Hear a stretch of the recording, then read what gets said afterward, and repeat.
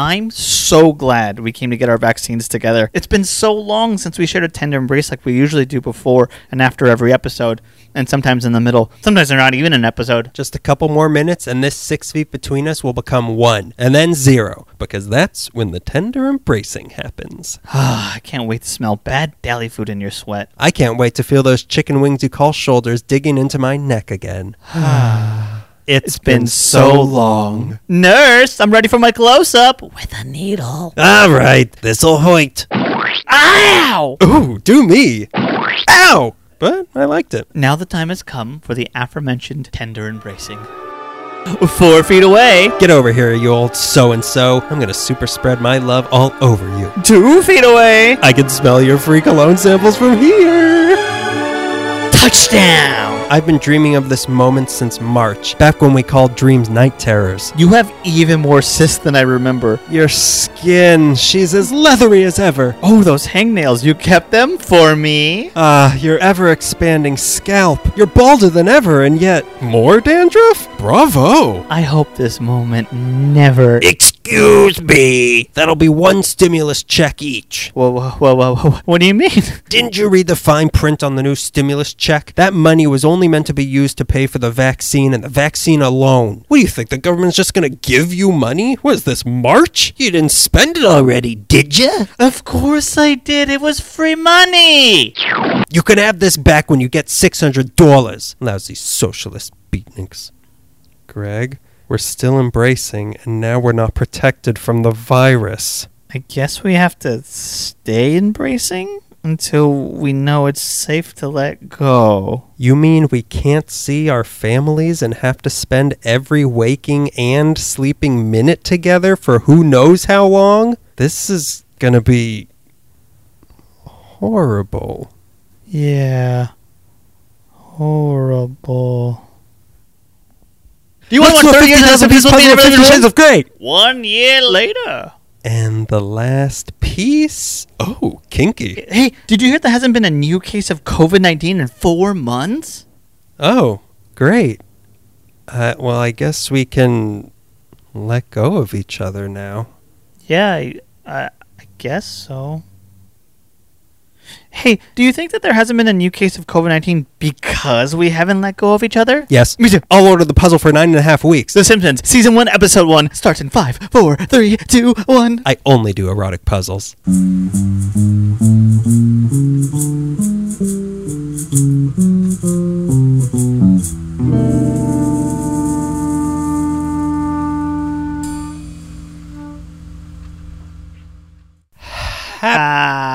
Happy birthday, America. Happy birthday, America. We're recording our 4th of July episode in December. Was America not founded January 1st, 0000? America was founded the day Jesus was born, and we all know it. Yeah, January 1st. January 1st. 0000. And before that was dinosaurs. Yeah, their calendar was just one block back then. Yeah. Before that was millions of years of realistic evolution, and then Jesus was born, and that was it. Yeah. Get rid of those. You couldn't ask those people to make a calendar. They didn't know. And then Jesus was born, and they're like, I got an idea. We got to start marking these days down. Monday, Tuesday, Wednesday. The original count. Wait, that's not the count. That's what's her name from the The lady Godfather. who gets blown up. Could she not have also been auditioning to be the count? She's coming to America. She needed a job. I know a street she can go to. Okay, so hey, January 1st. Welcome to what promises to be just as bad of a year. Yeah. I love people who are like, it's only another week of this. Like, it's not going to stop. It could have been good had we not had months of a running sprint to jump into a pile of dog doo-doo, I'll say it. That will be 2021. We all got on a train that can't be stopped till maybe August. Yeah, and I was going to come up with another analogy for a train speeding towards nothing. No tracks, no world, but, whatever. If one train leaves 2020 and another one's coming from 2022, when will they interact with each other? Monday, Tuesday, Wednesday. As the Lord once said, Monday, Tuesday. I come to America. Okay, so enough bad accents and stereotypes. Of Jesus. Of Jesus as Apollonia from The Godfather. It's not Apollonia. What She's is not it? Apollonia. Oh, that's That's right. Apollonia is from Purple Rain. I'm getting all my women confused. Oh, Apollonia's in the ocean. Do you not listen to Kanye West like Apollonia? Look, let's get into what we did last month in December, the very merry month of December. You go first. Yeah. Yeah, I'll take it. You said it from like, here. yeah, like I have a ponytail now. Yeah, I go first. Okay, I don't have a ponytail now. I have a ponytail right now. My hair is too long and it's on my neck, and I don't want to go die from a haircut. So, and if I cut it myself, I will die from other reasons. From the stature blood loss, I lose. Yeah. I cut the cartilage off my ear, and now I'm dying. My hair has veins in it, so I need a very professional person to cut it. My thing from last month, pretty much the only thing I did, Christmas Tree Lane in Altadena. Yeah. It's on, of course, Santa Rosa Avenue. It is like a mile long. Yeah. This was the 100th year that they've been doing it, and they Really? have you been to it? Yeah. Well, I went like maybe, if not last year, then 2 years RIP? ago. Oh, the 98th anniversary. Well, I was there for the 100th. They didn't really care then. They were phoning it in. Yeah. They found a new life in this century. If you haven't seen it, I want to say, because the White Oak Street in Granada Hills where they filmed E.T. has the same sort of trees, and it's called White Oak, so I assumed, oh, those are white oaks, even though there's nothing white about them, except the people that live around there. Live there, yeah. The people who plant them, yeah. Except the little boys who take their aliens there. But those are, I think they're like deodar trees. Okay. And I think those are the same trees there, but I don't know who does it, and I don't know how they do it, but they're like 200-foot tall trees with Christmas lights all over them, and then all the houses are decorated along that stretch, and we thought like, oh, we'll walk through there. No. There's no sidewalks. No, there's no sidewalks. Yeah. You're walking a heavily trafficked street. With people going really slowly, but also not looking where they're driving. Yeah. They're looking at everything but the road. Yeah. So I got hit like 4 times. I took it like a man. It was a nice, Christmas was god-awful this year, and it was something nice to do. Yeah. And that's where I brought it up to you. One house had Star Wars decorations, and they were playing out loud. I'd never heard, it was not in the Star Wars Christmas special, but it was like a song of C-3PO wishing R2-D2 a Merry Christmas. Because it can't be from the holiday special, because they're not celebrating Christmas. They're celebrating Life Day. Happy Life Day. That Italian from Sicily wasn't in Star Wars. Yeah. Tatooine, Navarro, Alderaan, Yavin. It's crazy how many systems I spit up so easily. The system of Endor that has many moons. Can we just name all the Star Wars planets we know real quick? There's Coruscant, Dagobah, Naboo. Naboo. Hold me like you held me on Naboo. But yeah, Melissa was like, is this from the holiday special? And I knew it couldn't be, because I know they don't celebrate Christmas. So I was like, no, they're celebrating Earth Day. Life Day. Yeah, they don't have Earth there either. That would be ridiculous. They have Christmas. They're celebrating Earth Day. Go do it next year. Yeah. The traffic really wasn't that bad. Like, it looked when we drove by, there was a long line, but everyone's moving the whole time. Yeah, they move pretty fast. Whoever's on the road, just run them down. I think when Ada and I went, we walked for some of it, and then we're don't like, walk. it was cold, and we were like, let's go back to the car. And it was like, oh, this is a pretty steep street. And walking back to the car, it was too agonizing. So we're like, let's just go. I don't care about Christmas anymore. Let's just convert. Let's convert. We don't have to deal with this. Let's go celebrate Earth Day. That was my big Christmas festivity. What did you do in the last month? Well, I won't get into the awful things that happened in the last 2 weeks in the places where I went, like the tow yard or the sheriff's station. Or the coronavirus testing hotspot. We've been taking our dog to Alice's Dog Park in Pasadena on Orange Grove Boulevard. Is it related to Alice's Restaurant? Yeah. Do you know Alice's Restaurant? Is it a movie or a song?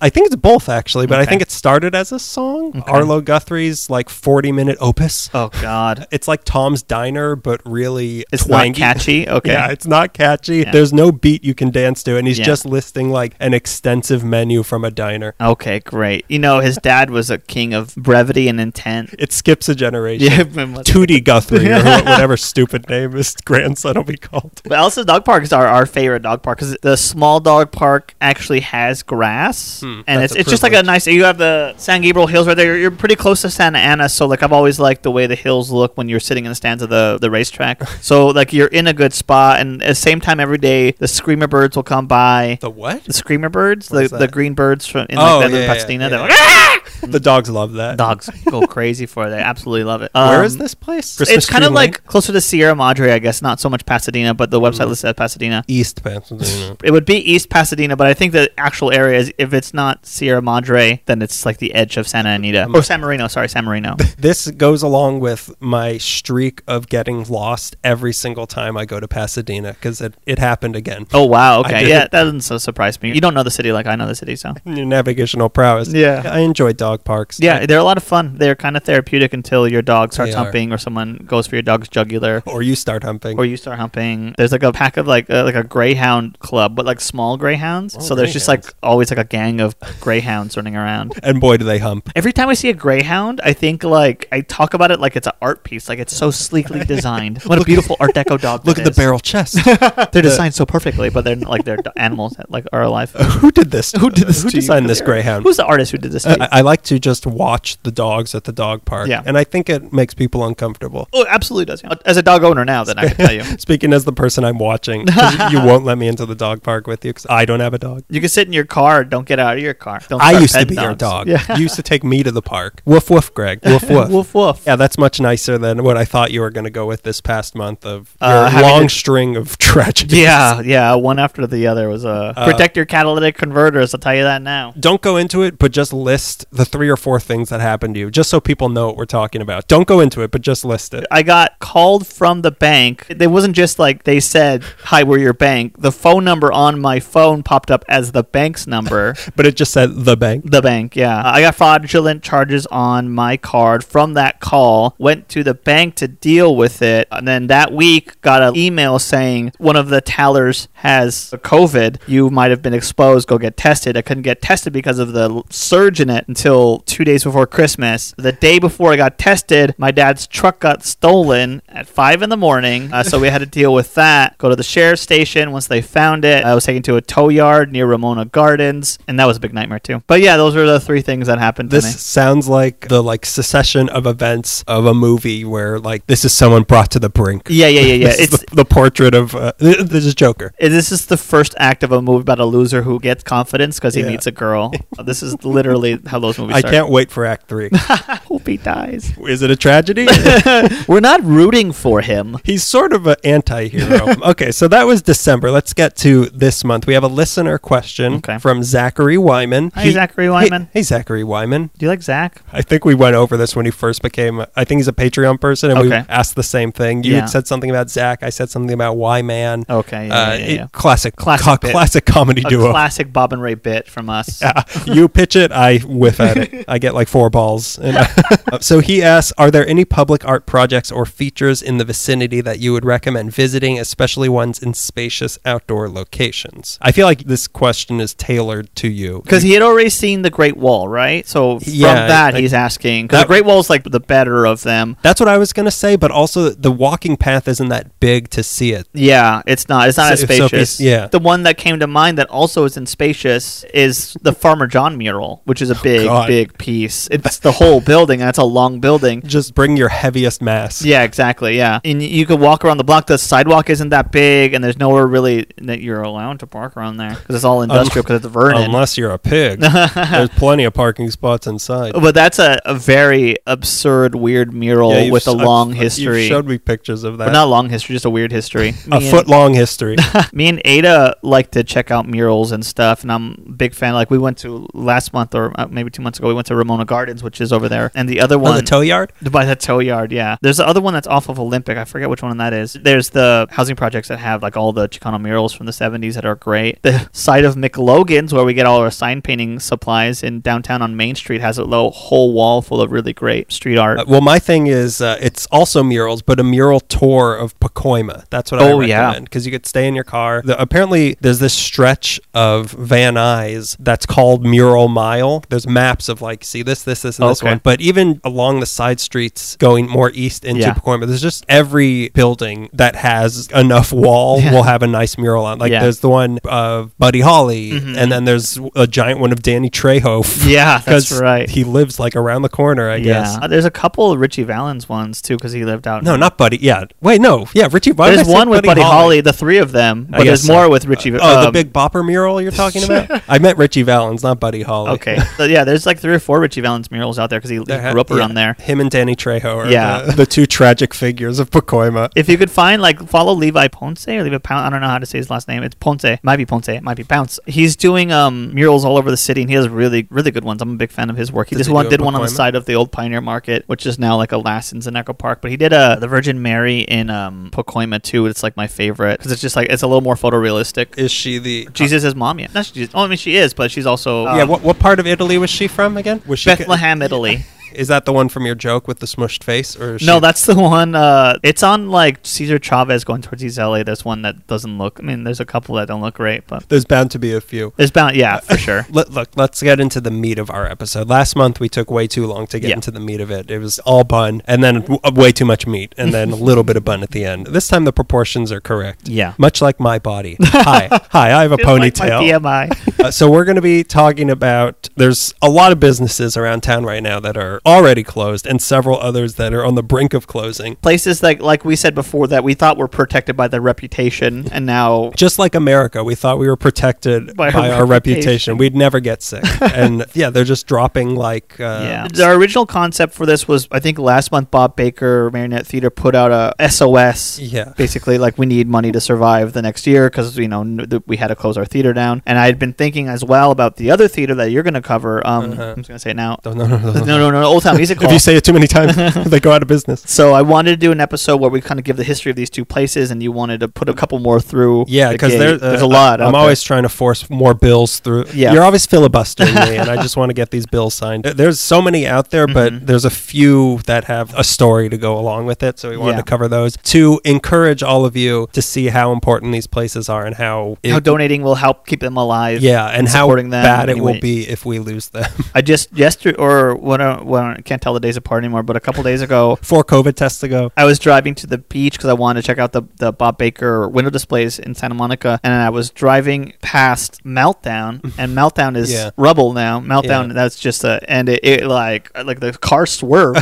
It's very devastating. A place I love that much. So seeing it closed hurt, but now seeing it gone, like the building gone. Yeah, imagine how it's going to feel when it's condos in a year. Oh my God! Just imagine that image reminded me how important it is that we have to support and really put our backs against the wall for these places that we really love. Balls to the wall. I've always said it. Wall to the balls. Back balls to the wall. Balls. Balls to the balls. That's the subtitle of our podcast. When the balls hit the fan. L.A. Meekly.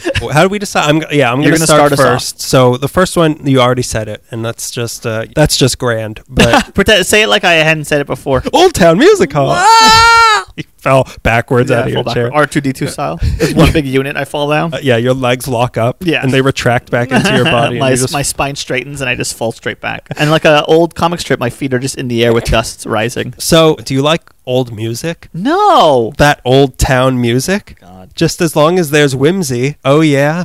Oh, yeah. Spotlight on 2 people now named Bill. I hate this podcast so much. When people are like, I haven't heard your podcast, I'm so envious of them. Why? Because they get to hear it for the first time coming up soon? Spotlight on.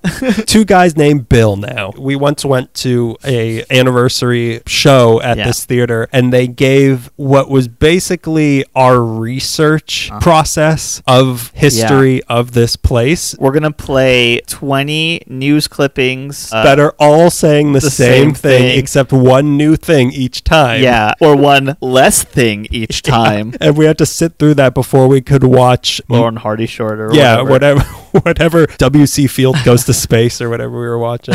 This will be more entertaining for everybody. So the El Segundo Old Town Music Hall, that's the name of the place we're talking about if you haven't been there. It might be one of the greatest places in town, is one of maybe 3 places in the city where you can have an entertainment experience from a time that ended before our parents were even born. Yeah. And one of the other 2 places is already on the list that we're going to be covering in this episode. This particular place, it was the brainchild of 2 men, Bill and Bill. Which one do you prefer? Bill or Bill? I kind of like Bill. Bill's great.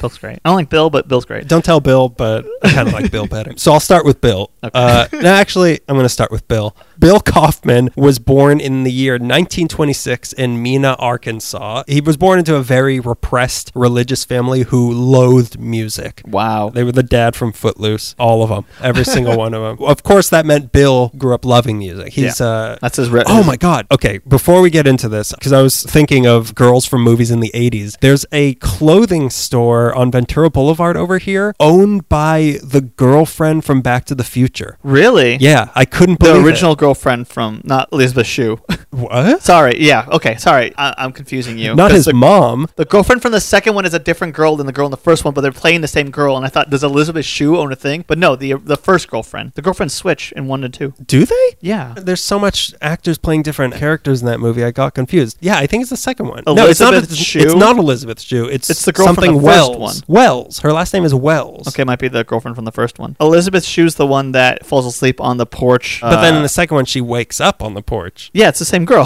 All right, I'm very... this is almost as confusing as Back to the Future 2. Bill, yeah. Well, that's pretty interesting, though. Sorry, I the cut you off. The more girlfriends from Back to the Future, the better, I always say. Thank you. Thank you. Back to you, Bill. Bill grew up loving music. Because his family hated it, he loved it. Not just that he wanted to play music as well, but since his parents would have none of that, he would watch player pianos, like the automatic ones around town, and match his fingers along to the keys that were being pressed down automatically. And after years of this, he had taught himself how to play piano. Wow. And was able to play along with the robots. It kind of reminds me, like, I think blues players used to cover their hands so you couldn't see what they're playing. I'm like, how effective is that really watching them? But I guess it's on piano, it must be a little different. Got to protect those licks, man. Yeah, the robots don't mind if you steal a few of their rolls. Luckily, he had an aunt who supported his sinful obsession and encouraged him to become a piano player in nightclubs, which I'm glad that he's a supporter, but I'm not going to encourage him. You're not going to sign off on nightclubs? Come on, I'm not going to encourage some kid to go hang out in nightclubs all over Arkansas. You're not far off from his parents. No. I'm his parents at the end of Footloose. Reluctantly accepting. Yeah, reluctantly accepting it, but still, like, I would never do that. You can do whichever you want, but you're not my kid anymore. So eventually he made his way to Los Angeles and became a working musician and got hired to play at the Sirocco Bar in Wilmington, where he stayed for 16 years. So he was like the resident piano guy, the piano man, if you will. But sometime in the 50s, he became interested in the king of all keyboard-based instruments, the Mighty Wurlitzer. Hell yeah. For those of you who don't know, the Mighty Wurlitzer was a brand of pipe organ that had the ability to recreate the sounds of an entire orchestra, but being played by one person operating this insane jigsaw puzzle of keys and levers. And it is a jigsaw puzzle, and whenever we would go and see Bill play it, it looked like so intricate. We'll get it more into theirs, but theirs is a particularly crazy one. They were popular in movie theaters in the early days of movies because it was a way to fit an entire band complete with sound effects into a theater to play along with the silent movies without having to cram in a whole orchestra or having to pay a whole orchestra. You could just pay. I'm sure it's the second one. Well, I'm sure the one guy got paid what the entire orchestra would be paid. Right? Like 4 pennies. Why would a theater be stingy about the money? Give 6 shillings to the piano man. You almost fell over again. No, I was switching my legs. You got shocked that I said shillings and you... Foreign currency, which I don't understand what a shilling is. Is it a penny? I thought it was just a general amount of money. Give him a general amount of money. That should pay him off. You there in the window. Have this general amount of money. 2 general amounts of money if you're quick. How much is that dog in the window? It's a general amount of money. How much is that doggy at the dog park? That's what I'm always offering. Leave them alone. They're not yours. They will be. They will be. Bill Kaufman, he wanted to wield the ungodly power of the Mighty Wurlitzer, but there was no self-playing Mighty Wurlitzer he could copy off of this time. This time he needed a non-robotic human to teach him. And lucky for him, he found probably the best possible person he could find to teach him how to play a Mighty Wurlitzer. So living in LA at the time was a man named Jesse Crawford, who was a legendary organ player from the silent era, who was known back then as the poet of the organ. Whoa. Jesse Crawford, huh? Yeah, Jesse Crawford, the poet of the organ. Jesse Crawford? Jesse Crawford. Jesse Crawford. Poet of the organ. He was the one who was playing the organ for the movies at the $1 Million Theater downtown in their heyday. Yeah. But being the guy who provides live music for movies that had no music, his work was never recorded, and nobody ever left the theater after seeing the Sheik raving about how the live musical accompaniment was so good. It was so good. So by the 50s, he was, only like diehard movie people knew who this guy was, which is tragic that he was... They wouldn't have been enjoying those movies they remembered if he hadn't been playing the music along with those movies. So by the 50s, he was teaching others how to play, and this is who Bill Kaufman went to, so he learned from literally the best. So he came to LA to learn that? No, Bill Kaufman had come to LA just to be a working musician, and by chance, Jesse Crawford, poet of the organ. Jesse Crawford? Jesse Crawford, poet of the organ. He happened to be living in LA, desperate for money. Yeah. So meanwhile, there was a second Bill out there. This Bill was much younger, something of a little Bill, if you will. He was born October 4th, 1939 in Los Angeles. His name was William Charles Field, which I realized after I wrote this that his name was W.C. Field. Could have got a lot more attention if he went by that name. Yeah, W.C. Fields, El Segundo Old Town Music Hall. So $5. I'm gonna bring all my friends to see the legendary W.C. Fields Music Hall. So this Bill was the son of a dad who was the chief electrician for LAUSD. They call him the poet of electricity at LAUSD, and a mom who is a secretary at LAUSD. So this guy was a LAUSD stock. He was just an average guy from Los Angeles, and it only got more Los Angeles from there. One time, little Bill was taken to the Barker Brothers, who we once talked about, the Barker Brothers department store. I remember making a joke about the Barker Brothers before because they created Dog Monopoly. Do you remember that? I remember that joke. I was just listening to it. What was I listening? Oh, I must have been listening to. It's not the Judy Garland episode. I don't know. Who knows? I don't remember. Yeah, I think we talked about this last month. I just remember jokes we made about places in Los Angeles. I was lying down the other day, and out of nowhere, I think I texted it to you. Oh, it was yesterday. I texted you. Every time you listen to Dark Side of the Moon, Munchkin hangs himself. Yeah. Which is like a flash, just like. And I read that. I'm like, that was pretty funny. And then I thought, wait a minute.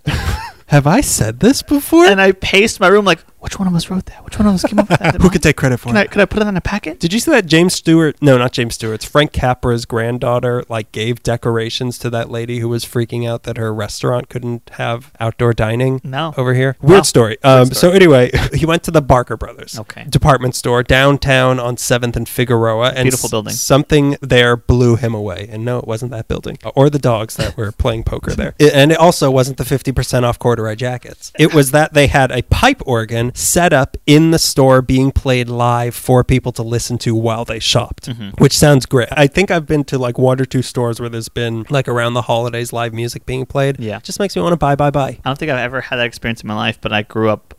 It doesn't really happen at the Dollar Tree. Goodwill doesn't have someone playing something? Maybe someone's trying out the piano that's at Goodwill. They're saying a bunch of racial slurs while they play the piano. Is that normal? Is that what your experience was like? That's the Goodwill. That's the Goodwill they're talking about. So he fell so deeply in love with this organ that his grandma would take him to the Barker Brothers just to listen to the organ and get that corduroy.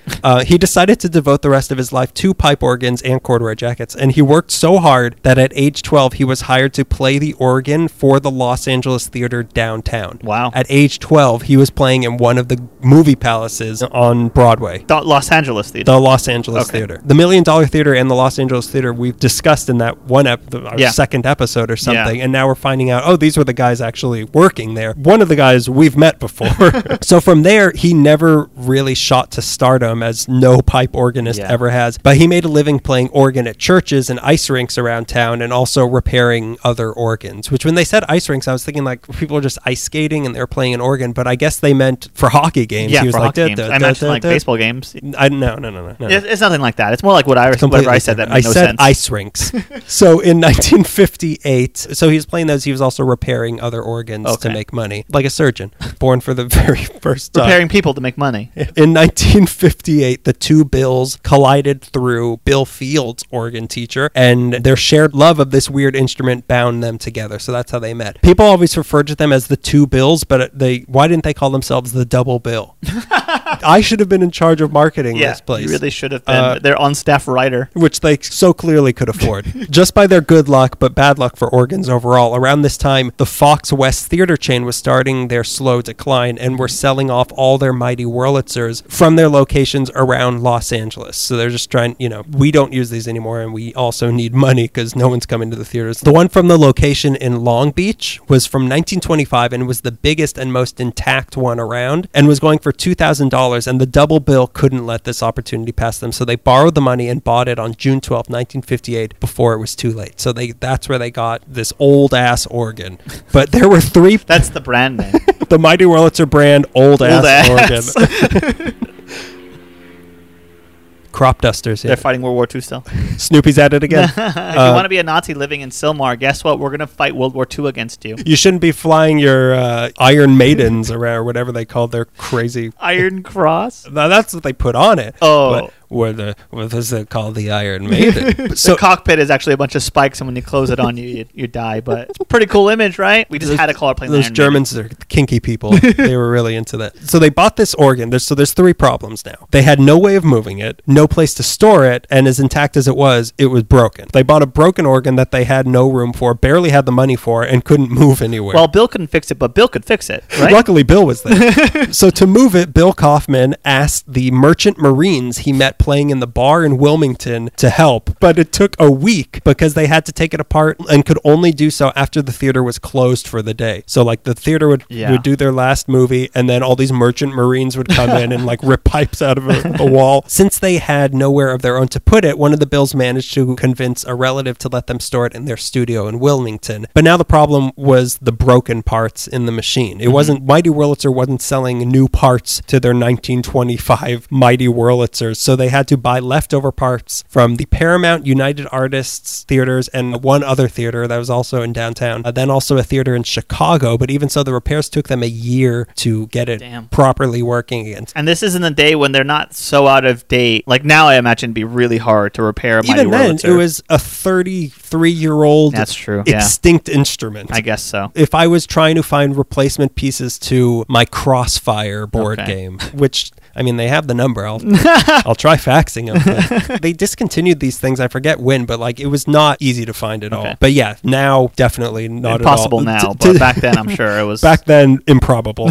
So to teach them how to even repair this, they got in contact with actual employees from the Wurlitzer company who had been around when these things were being made and knew everything about them. So they taught them. They again were learning from the best of how to repair this crazy old ass instrument. During this process, they seemed to wheel it out to malls in a few places to test it out in concert, and also seemed to move it into a commercial building at one point where they gave shows. But an instrument like this needed a permanent home. They can't be wheeling a Mighty Wurlitzer to Barker Brothers. Right. After 10 years of mostly being in storage, they saw an ad in the Daily Breeze for a theater for rent. It was located at 140 Richmond Street in El Segundo. This building was one of the few remaining original buildings from when that street was first built back in 1917. I'm not sure what it was used for those first 3 years, but in 1920 it was bought by a guy named Edward L. Mayberry Jr., who decided to convert it into a theater to provide live performances for the workers at the Standard Oil Refinery, which is like next door. Yeah, it's if I throw a rock, I could hit the refinery. Yeah, and it will explode. And I'm not a good pitcher.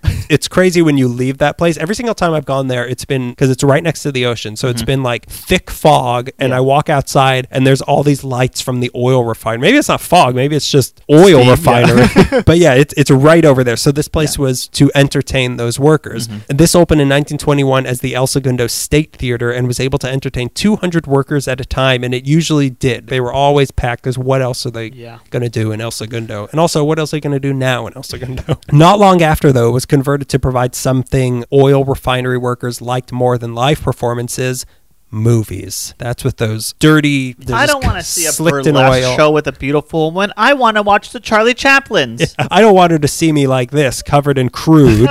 My arms covered in burn scars. Yeah, go to the theater. That was their health plan. So this lasted for a while, showing movies to these people, and then the Depression hit, of course. It closed up in the mid-30s and spent some boring time as a chamber of commerce and then a Baptist church. But in 1944, when El Segundo was booming again because of that thing that came after the Great Depression, you know, those airplanes that are still flying around, the Iron Maidens of the sky, it reopened as the El Segundo Theater and then got renamed the State Theater in 1957. And then come 1968, it was up for rent, and the Double Bill saw it as exactly what they were looking for and snatched it up. This is the place. They changed things up a bit, like making a little more room by lowering the capacity to 188 seats, which could have fooled me. But they also turned it into this weird old-timey wonderland. Yeah. They hung 2 giant chandeliers over the seating. They put up beautiful velvet curtains on the stage. The lobby is a cozy Laurel and Hardy paradise. Yeah. There's that weird thing that runs up the wall when you open the bathroom door. It's whimsical. It's very just whimsical. a whimsical place. It's sort of like when we were in,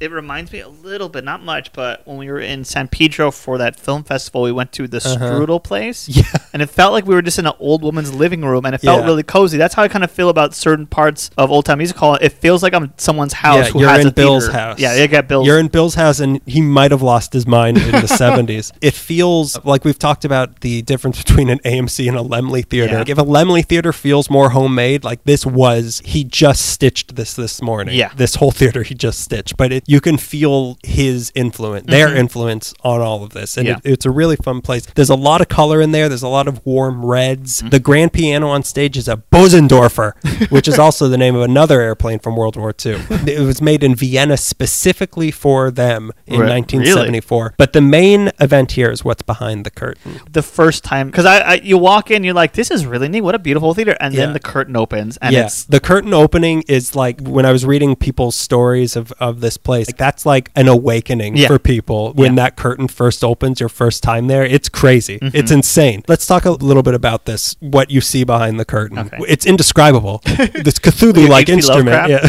The beauty. I can't even describe it. I won't even try. I'm so lost in wonderment. The console for the Wurlitzer is on stage, but once the lights go down, you start to hear this deep whirring sound. Yeah. That's the noise of a 10 horsepower Spencer turbine Orgo blow. That was my wrestler name. That was your finishing move. Your wrestling name was Spencer Turbine, and your finishing move was the Orgo blow. So 10 horsepower worth of air is pushing, that's what you're hearing. It's pushing air into what you see when the curtains parts, the massive Wurlitzer apparatus that the Double Bill built. To start, it takes up the entire backstage, and it stretches to the ceiling. It's about 16 feet wide, 36 feet tall. There's 2,600 pipes that can play 268 instruments, including a xylophone, marimba, drums, and cymbals. There's sound effects makers on it that can do horses galloping, machine guns firing, ocean waves, pans crashing to the floor, rain falling, a gong. Yeah. Then for no reason at all, there's things like dolls sitting on a spinning wheel, and most of it's painted in Dayglow. So you can because see the back of it, behind it, it's pitch black. Yeah, they want you to see this. Yeah. Like, they're so proud of this, and it's so much fun to watch. And it's something to be proud of. Not only do they want you to be proud of it, it works. It's a masterpiece of so many different things. Yeah. And this is all controlled on stage by the original organ with 4 keyboards that have 244 keys, 260 switches, and a lot of foot pedals. Bill Kaufman described it as a 1925 computer. Like, if you sat down on this, it would probably explode because there's so many, the floor is just pedals. Yeah. So I don't even know where you would put your foot without ruining whatever other crazy thing you were trying to do. Supposedly, this has become the biggest Wurlitzer setup ever built, but I can't confirm that. The one in Arizona that we saw at Oregon Stop Pizza, that was pretty big, but I guess maybe that was like broken up. Yeah, it's not like a one big piece. Yeah, this is one big piece. Yeah, one big slice of pizza. Like we said, it's a spectacle when that curtain's open. So this is how shows there would, and for the most part still do when they were open, how they work. After everyone was seated, one of the Bills would go on stage and play the piano for a while, and then switch over to the organ for the traditional sing-along, and then often a short that they would play the organ along to also, and then there would be a little break, and then the other Bill would come out and play the organ along with the entire movie if it were a silent movie. Yeah. Realize that they weren't using sheet music because there's little to no sheet music left for these movies if there ever even was. Yeah. So they're just making it all up as they go and watching the movie and matching the mood of what they're playing to whatever was on screen. So they were making up everything. They're bebopping. They were finger scatting. Finger scatting all over the place, which almost as mind-blowing as the apparatus is that they are improvising everything that they're playing. So while one of them was playing, the other one would be running the projector and selling concessions like the homemade macaroons that I always want to try, even though I hate macaroons. But they look so good, but I know I'm not going to like it. If switched over to loving macaroons, it would probably be those. It's going to happen there. And that's the promise of the El Segundo Old Town Music Hall. And they'd switch off who did what each night. So they'd always be showing classic old movies, mostly silence, but they'd also do a lot of live concerts from outside musicians who, a lot of people want to play that Wurlitzer, so they'd come to play it. They've done a Laurel and Hardy Fest every year, and they also host the longest running ragtime festival in the world. Bill Field even used to own a restaurant next door as well, which would have been fun. It's a really, I can only imagine the spoons like squirt water at you. It's a really great place. As Bill Kaufman put it, we tried to create an escape from the bombardment of modern-day electronic trauma. Electronic Trauma is a pretty good band name. That's my wrestling name. My finishing blow is the electroshock treatment to the temples. I don't have any. You really lost that one. Yeah. It really slipped through your It hands. was lost before it started. Things went on like this for decades until, sadly, one of the two Bills was lost. In December 2001, Bill Kaufman died at the age of 75, taking a nap in the theater. Really? Like, he was apparently waiting for the other Bill, and he came in and he was dead in one of the seats, which is devastating, scary. I was thinking, like, what if I came to record with Greg one day and he was just dead? And then I would have to CPR just to get the episode, because nothing's going to stop us from doing an episode. Sure, it would be a little more tricky to edit, but that's absolutely terrible. Yeah. He had cardiac and pulmonary disease, so it was natural causes. So that was the saddest part about watching that clip show that we saw, was like, you see both Bills, and then at a certain point there's only one Bill, and you're like, oh boy. And like, who else shares this crazy passion? Yeah. So now it was up to Bill Field alone to keep this thing going, and he did. Now, instead of being able to switch off who plays what, Bill Field had to do everything. He got more help as the years went along, but for the most part, he was playing the pre-show, sing-along, and main attraction 4 times a weekend, 49 weekends a year, every year. The only weekends they were closed were for Christmas, 4th of July, and the Super Bowl. Every other weekend they would do 4 shows, and he would play everything, all the while making it up as he went for different movies. He wasn't in the best of health either. He had several strokes, prostate cancer, he had a few falls that messed up his knees, so he'd been in a scooter for a while, but he never let any of that stop him. He said, I live in my own world, in my own little island here. What else would I do? I enjoy it. It's my life. Yeah. And it was great. He did such a great thing. I'm not trying to make fun of him, but when he would go up the aisle, he would slowly go up there, and then he would slowly get into the chair, and then suddenly start playing. It was like the Willy Wonka pretending to fall thing. Yeah, pretending to have a limp the whole time, and then like somersaulting. You'd think like, oh my God,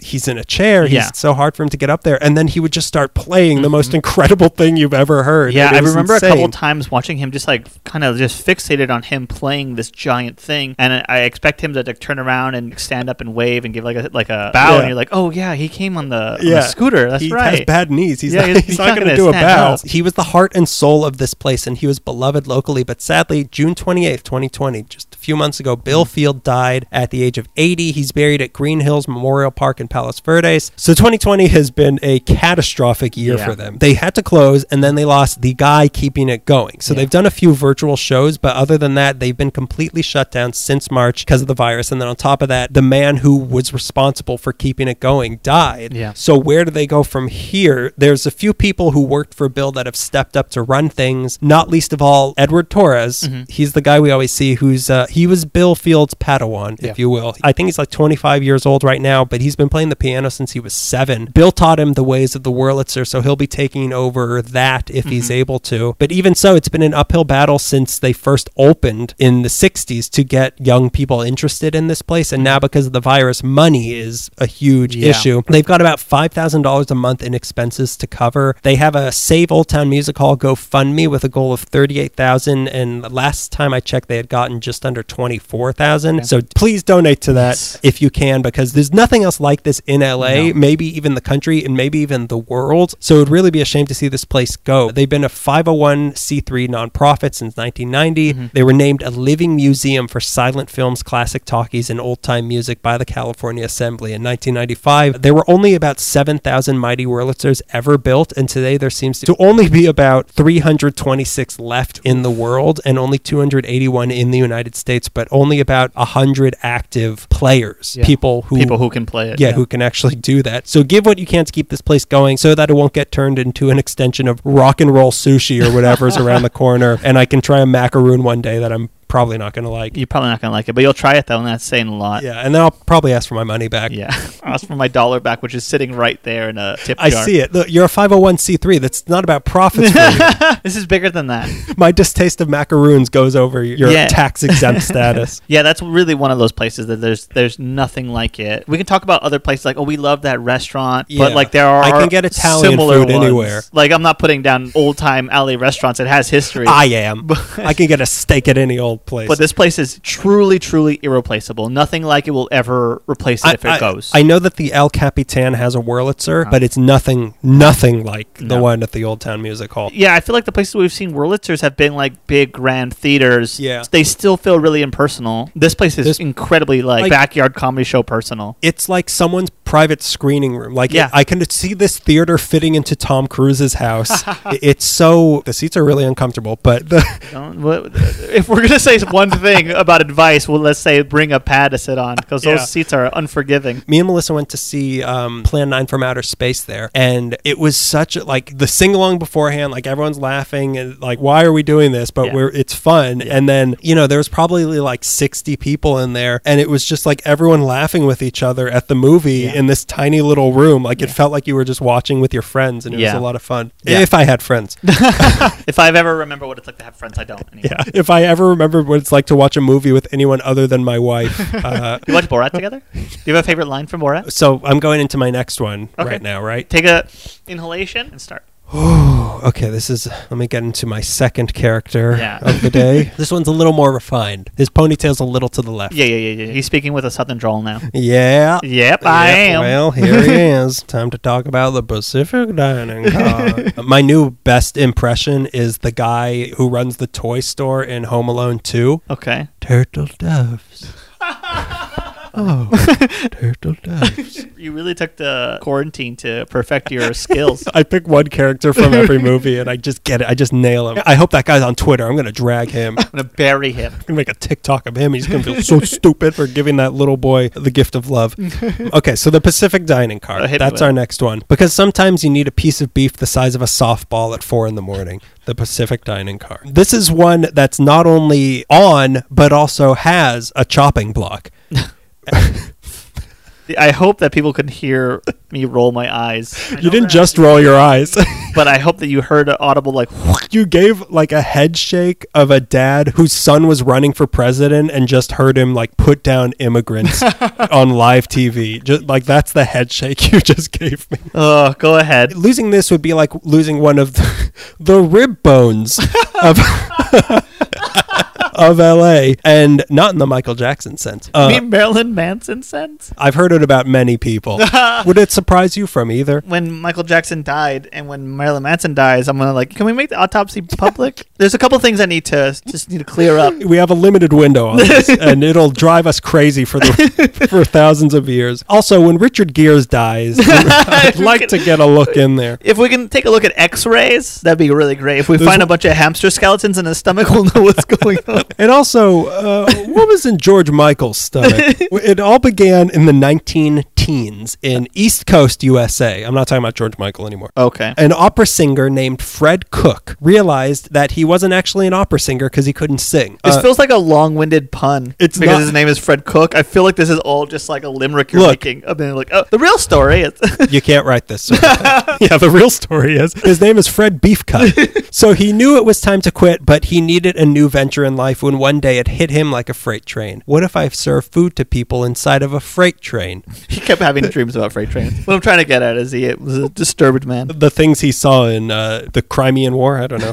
They had eaten at a restaurant back east that was modeled to look like a train car, and he decided, I want to live up to my name and Fred Cook, and do that too. And Fred Cook he did. But he met his best friend, Fred Freight Train, and they're like, we got to put our ideas together. Should get together. Do you know anyone named Fred Fry Cook and Fred Dishwasher? His middle name is Fry, and it's just a relative of his. Go ahead. Little did they know they were related. That they were cousins the whole time. We need Fred Server. We need Fred Maitre D. So he wanted to do the whole train car thing, this time in California. Okay. So in 1921, he and his wife Grace, a.k.a. Lovely, moved to L.A. and had a custom railroad dining car built and set it up in their friend's backyard at 7th and Westlake. It wasn't a running one. It wasn't like the... Supposedly it was functional, but why would you... If you're building this for a restaurant, why would you make it functional? Yeah. It should just be lifelike, but not... That's weird, because I just went to Carney's right now, which was a Pacific Electric train. It wasn't Pacific Electric. It was just a red... It wasn't a red car. Why keep saying red car? It was a train. It was from the Lunchtime Express, I think. They made it bigger than an actual dining car, so it wasn't as cramped, but like I said, supposedly... But yeah, why would they... Like, we can't have a freezer because we gotta have a realistic engine room.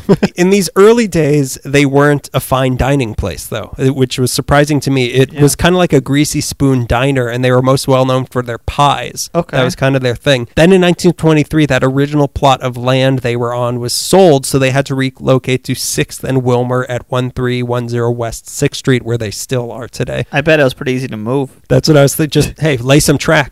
we need Fred Tracklayer to help us move. That front dining room is that original building that they had. Oh, okay. So that's the one that they wouldn't let us sit in for some reason. Yeah. Because we're not the mayor.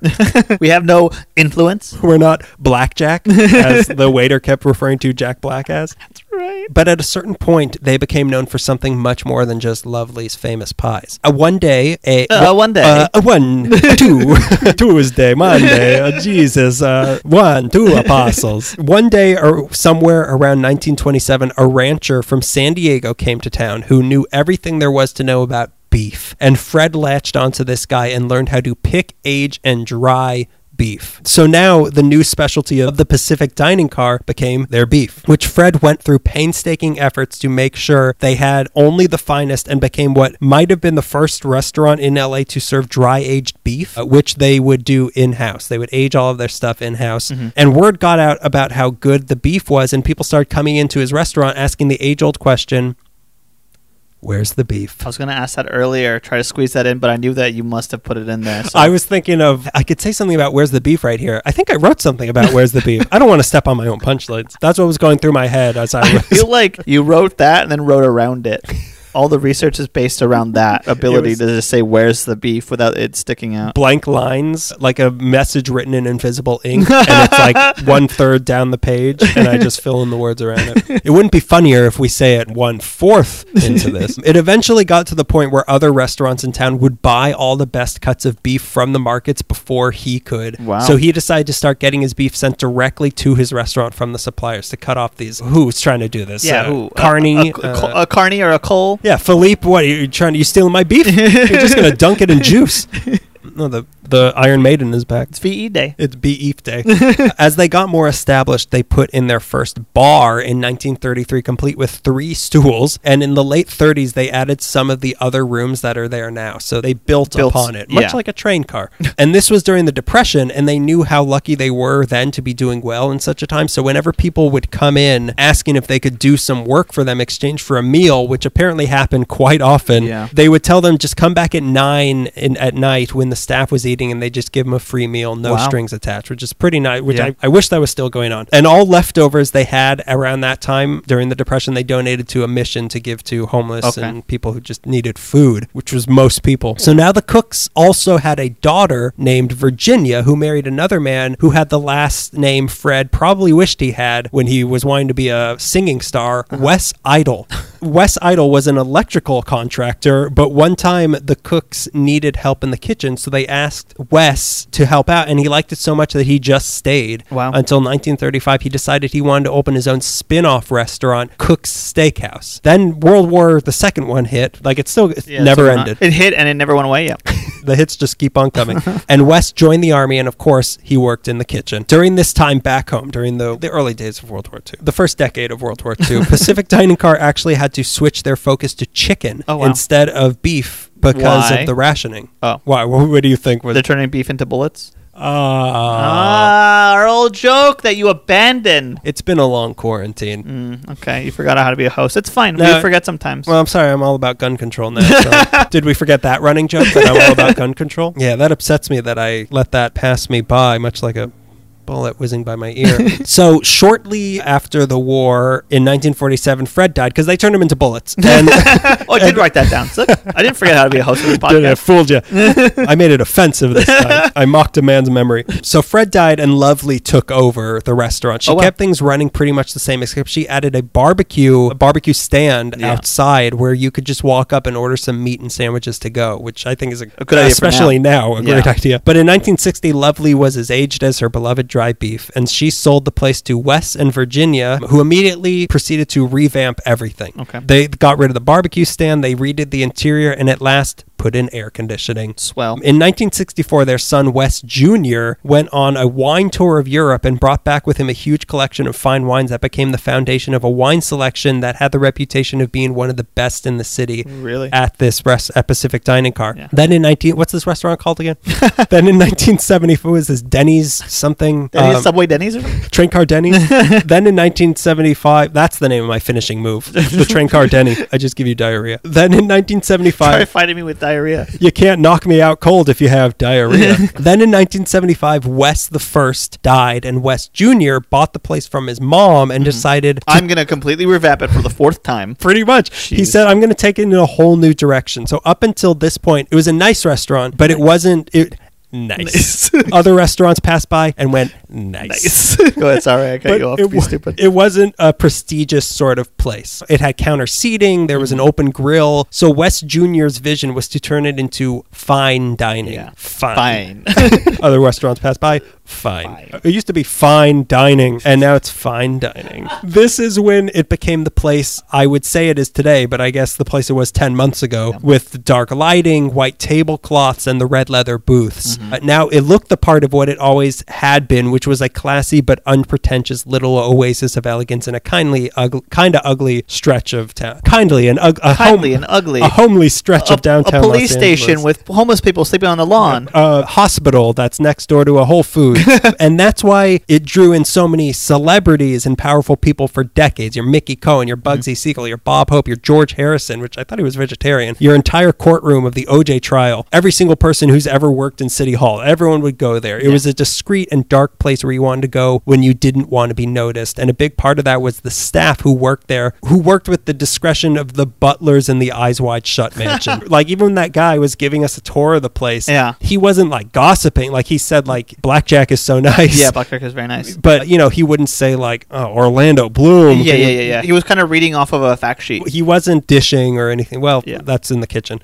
That's where Fred Dishwasher works. And when they say fine but unpretentious, it really was. Like, I was kind of afraid when we went there because I was like, oh, I don't own a cummerbund. Yeah, I don't know what fork to pick up for salad. Yeah, but it's just a restaurant that's really nice. And they didn't look down on you, which, again, I was sure they were going to. You came in your basketball jersey. My socks with sandals. Yeah. I need protein.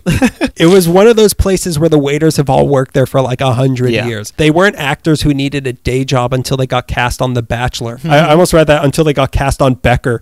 These were professional waiters. The bartender who helped us, Rafael Covarrubias, he's 89 years old right now, and he'd been there for 36 years working as the bartender there. He's a legend in that place, and he also doesn't drink. Which is how he became a legend. He came here from Guadalajara and had been working in one way or another since he was 13 to support his 12 siblings. And I'm telling you all this because I want to get to this one quote he had about his dad having 12 kids. My father, excuse my English, he was a horny person. Yeah. My he favorite didn't hate quote. doing it. I gotta have 12 kids? I'm just reading off his tombstone. So the restaurant's been in a ton of movies, including Training Day. James Ellroy has it in many of his books, and he even got married there in 1991. And all this while you sit under a painting of a dog in Victorian clothing.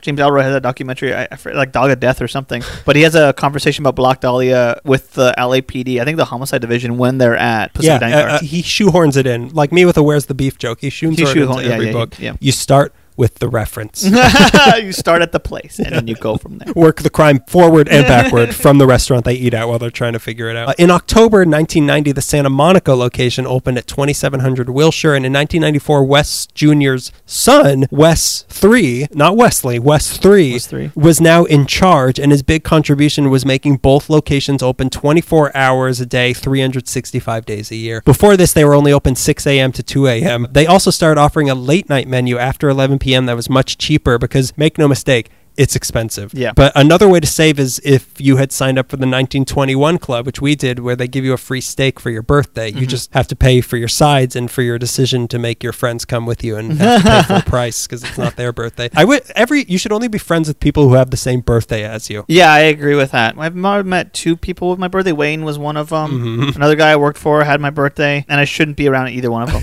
It's probably best. For the best. Yeah. I feel like if you have a same number day, all the people on the 9th but then you don't get the free stuff. No, they all. That's what I'm trying to say. Not birthday, but like birth number day. Like the. See, you're talking about some sort of mystical thing. I'm saying we can all go to Jersey Mike's on the same day and get our free sandwiches. What about like astrological signs? We all get the same. How often do Libras get free Jersey Mike's? We're all Libras and we won't be paying for this dinner. It's in the stars.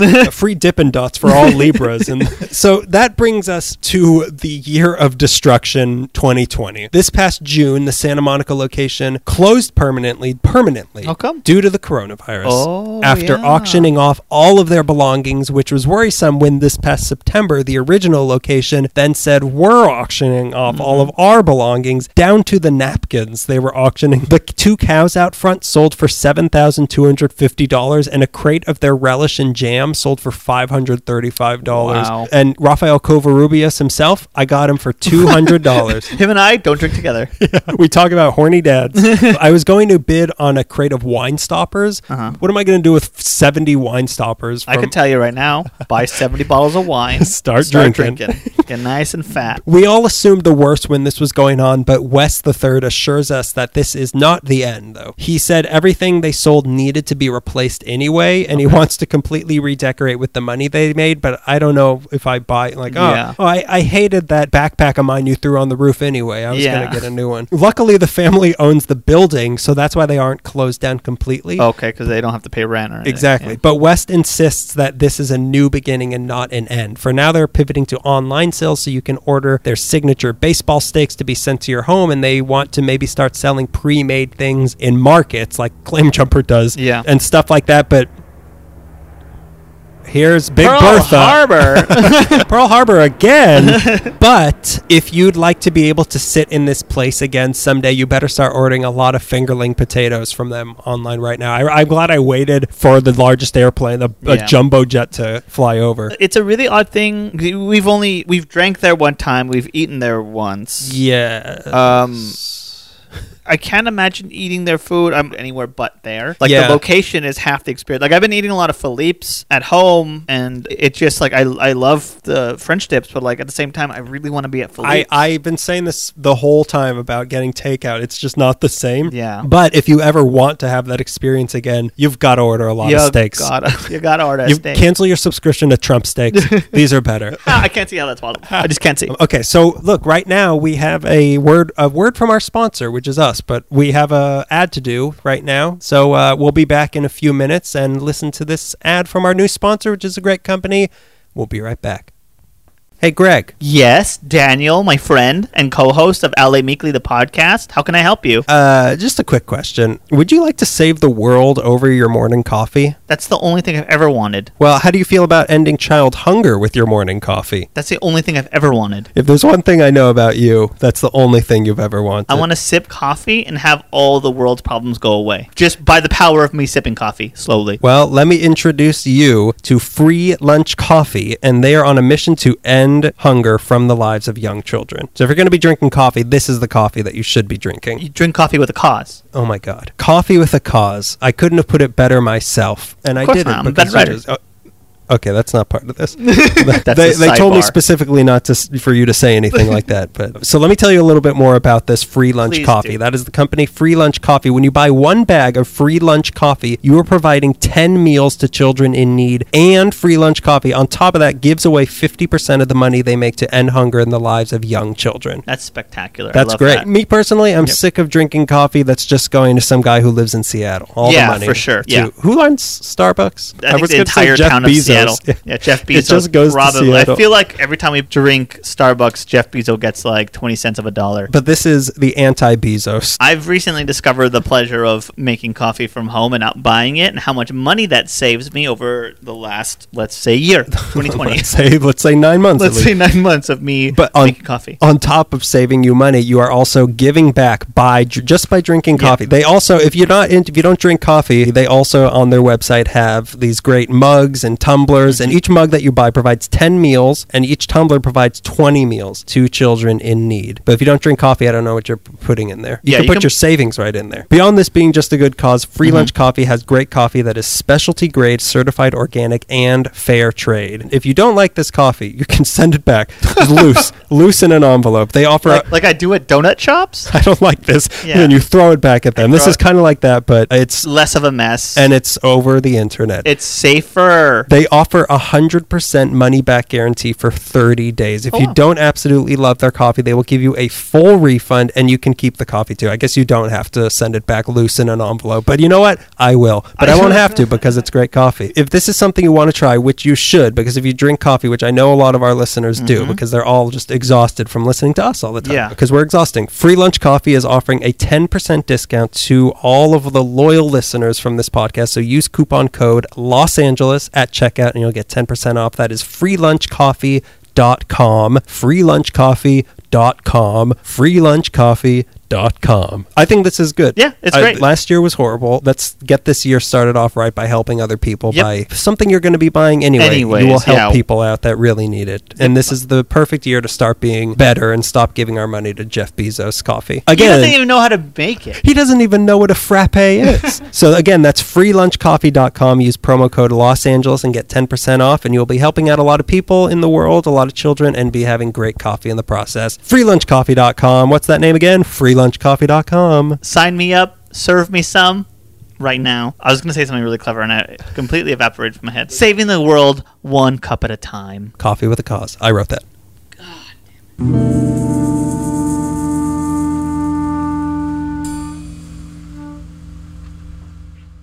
Is it my turn to talk now?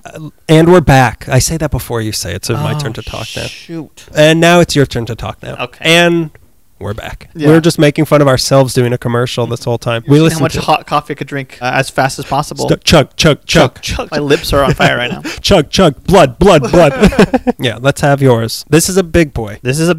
My segment's been called The Magic Circle. And I'm here today to talk about the Bob Baker Marionette Theater, currently at 4949 York Boulevard, Los Angeles, literally right next door to More York. Oh, really? They're right next door to it? Huh. Yeah. The Bob Baker Marionette Theater is the oldest and longest continually running puppet theater in the United States, which I did not know. Bob Baker, master puppeteer man, also helped unionize puppeteers and created the Academy of Puppetry where they could preserve their art. He's established the city's first puppet manufacturing operation in his teens that sold marionettes around the world. In his teens he did this? Teens. These people who do these crazy theaters were like child prodigies. Yeah. Except for Fred Cook, he couldn't sing. The theater is home to 3,000 puppets. A few of his favorites being... Now the bombing of Dresden is happening. Where's Kurt Vonnegut? Is he okay? Look in slaughterhouses 1 through 4, and then 6 through 10. We'll close in on 5. I don't. There's not a good chance there. The theater is home to... Which, by the way, go see the mural on the side of Slaughterhouse 5. It's beautiful in Vernon. The theater is home to 3,000 puppets. A few of his favorite being Bobo, Coco, Chesro, Dodo Bird, Fifi, Colette, and Happy the Birthday Dog, who is still making his rounds after 6 years. I would love to hear the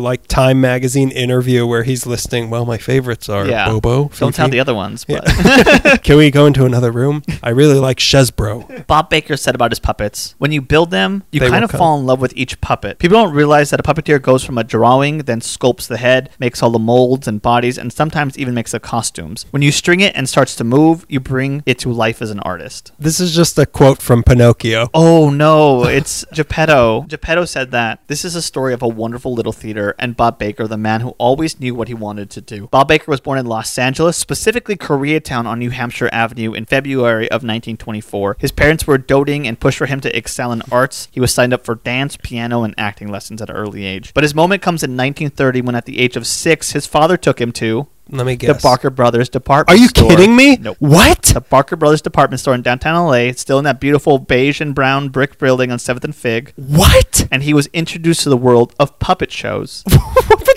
Inspiration to Children Day. It sounds like Barker Brothers department store was where like magic happened. Like magicians were introduced to magic, and we're like, I gotta show the world. What year was Bill Fields going there? Because this was in the 30s. He was born in the 30s. Let me see. Because Bob Baker was like 6 at the time. Bill Fields was born in 1939, so he was going in like the 40s. Bit after. Yeah. Okay, that's insane. Yeah, I guess they switched from puppets to Mighty Wurlitzers. No one's liking this puppet stuff. They're creeping all the kids out. Let's get something the whole family can enjoy. A wacky organ. Are you at church or a baseball game? You might want to buy a Miley Wurlitzer. So that day, they saw this Christmas celebration show, Jack Sprout, and Bob was electric. That's so crazy. It is crazy. When you said it, I didn't want to be like, I want to be too. My story too. His dad saw how much Bob was loving it, and the two stayed for all 6 shows until the store closed. After that, it was all about everything Bob Baker was about puppets.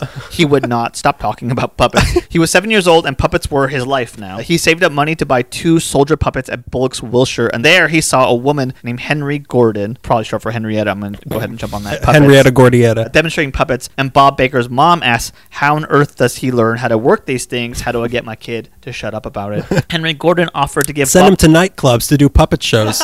He'll learn to hate it real quick. Make him puppeteer a whole pack of puppets, and he'll get over that. Henry Gordon offered to give Bob Baker personal lessons, and the next day she was already teaching him. Like, she showed up and was like, okay, let's do this. He practiced every day, an hour or two, but every day. The next year, he had gotten enough puppets and was already getting crafty enough that he was starting to construct his own, and he was ready to put on his own puppet variety show in a backyard in a small theater named the Petite Theater behind the family's garage. For who? Just for like his family, or for... I think for the family, and then maybe like friends and stuff like that. So Bob Baker is now performing little shows for smaller kids or even kids his own age. And in 1932, at the age of 8 and during the Great Depression, Bob Baker found himself performing at the Beverly Hills Hotel one Saturday, and his audience for the performance was the Rockefeller family. Oh my God. Who watched his show from... reason for the Depression. This is the epicenter of the Depression. I might be working here at the Beverly Hills Hotel. You're staying here. The haves are here. And that's the wage gap. Can you tell the have-nots to put on another puppet show for me? So the Rockefellers watched his show from floor seats. I thought you were going to say he had to eat the puppets during the Depression. I mean, the Rockefellers could make anybody do whatever they wanted for money. Which one do you love the most? Kill him. Eat Jimbo the puppet in front of me. John D. Rockefeller. So they watched the show, Bob Baker's show, from the floor seats, meaning an 8-year-old Bob Baker performed for the Depression-era Rockefellers while they sat on the floor only a few feet away. No stage for this one. And it's like an open mic at a coffee shop. I don't know why I wrote that, because you had to perform on the same ground as everyone's watching you. And it's a level playing field. The worst field. idea? Just no distinction between you sitting in the audience and then getting up and standing in front of the audience. Yeah. It looks like I'm going to the bathroom and I stopped and got lost in the microphone and I'm just saying the I worst just want to say a few things. Yeah. So this is a huge show for Bob for many reasons. One, he's working during the Depression. There are literally 6 other employed men in the country. He's one of them. The Rockefellers are here, and even though they sound like they would be, they are not Flintstone characters. And most importantly, his otherworldly deep moment happens here. After the performance, the kids came up to hug the puppets. That was it. The Rockefeller children? I guess so, yeah. Notoriously stupid. Easily fooled. But that's how they lost their fortune. They hugged the puppets. This fun little dream hobby of his was now officially so much bigger than him. So that's like the point where you hear like Kermit the Frog was on the Tonight Show and everyone's talking to Kermit the Frog rather than Jim Henson, who's under the chair. Who's hiding behind a chair. This is his moment. It's like, oh, people believe this. This is actually like this dream. Between not only for me performing it, but people watching it. It's like this connection we're having. And he's in with the Rockefellers and they're having money troubles. Get out of here. As Jesus would say, forget about it. He said it was one of those moments that made him want to devote his life to creating this magic for kids. Another important lesson he learned in those moments was never again would he use a stage to separate the puppets from the audience, and the magic circle was born. So in 1934, Bob takes a huge risk for an opportunity to work and lies about his age when he applies for the National Youth Authority for a job at the Federal Theater. He said he was 12, but it was 1934 and Bob was still 10. The job was also reserved for people who did not have a lot of money. That was a lie as well, because Bob had some money. So they gave him a shot, and one day a puppeteer gets sick, and they get Bob to fill in for him, and they put him up on the bridge in the theater. That's his account. I don't know what that means. I'm sure someone listening knows what a bridge is. I was thinking they were like up on a bridge above them, controlling the strings from the ceiling. I also assume, but I didn't want to go ahead and say that, but I assume that's what it is. The show was Snow White, or Show White. The snow was Show White, and during the show, he dropped the controls for Snow White, and her legs went flying up in the air, and he was only holding onto the foot bar while the record kept playing. Oh my dear, you look so beautiful. The way to the castle we must go, as she's dangling upside down. And her dress is above her head, and everyone's He was, of course, freaking out, and kept saying, like, close the curtains! That happens. And then now it's confession time, and Bob Baker went to the head man and confess, my family isn't that destitute. Sorry, I'm 10. My fingers can't control Snow White. As a 10-year-old boy, my family's not destitute. What do you expect from me? I'm 10. Oh, no. I thought you were 12, an adult. A full adult with a gun and who could drive a car. Who's about to fight in World War II. He said, my family's not destitute. I'm not 12. And the headman said, oh, yeah, we know. And Bob Baker continued and said, I dropped the puppet. And the headman said, I know. Don't worry about it. You have to drop your puppet once from a 12-foot bridge to become a real puppeteer. Now you're a professional. And that is as good as any diploma or certificate or license, is when the headman says you had to mess up to be in, and now you're in. Well, then I've got a PhD. At that point, he's still helping Henry Gordon demo the puppets at Bullock's Wilshire on the weekends. And that's when he's offered by the store to do his own first professional show all on his own, because the store would arrange for private puppet shows around town. He jumped at the opportunity, and because it was Bullock's Wilshire, the clientele was high society. His first show was in Bel Air for the film director Mervyn LeRoy, who directed movies like Little Caesar, The Bad Seed, The Gold Diggers of 1933, and No Time for Sergeants. Bob would then go on to perform in the homes of Jean Harlow, Shirley Temple, and Judy Garland. So by the end of that I feel like one of those women is a little too old to have been having private puppet shows. I mean, Shirley Temple seemed like the right age. I feel like two of the women were a little too old. Judy Garland was also a child actress. Oh, you're right. Jean Harlow was certainly not a child actress. Oh, that's what you're saying. And I forgot that Judy Garland was... At one point, she was a baby acting. A baby, yeah, I forgot. So by the end of that decade, Bob Baker was becoming a huge, talented, big deal. By 1939-1940, he was part of several local companies and snagged the top prize at the Orpheum Theater Talent Contest. He was 16 by that point and attending Hollywood High, which when I kept reading all his accomplishments as a teenager, I'm like, oh yeah, he still had to go to school. He had his puppets do his math homework. Bob Baker, do you want to come up here and present? Yeah,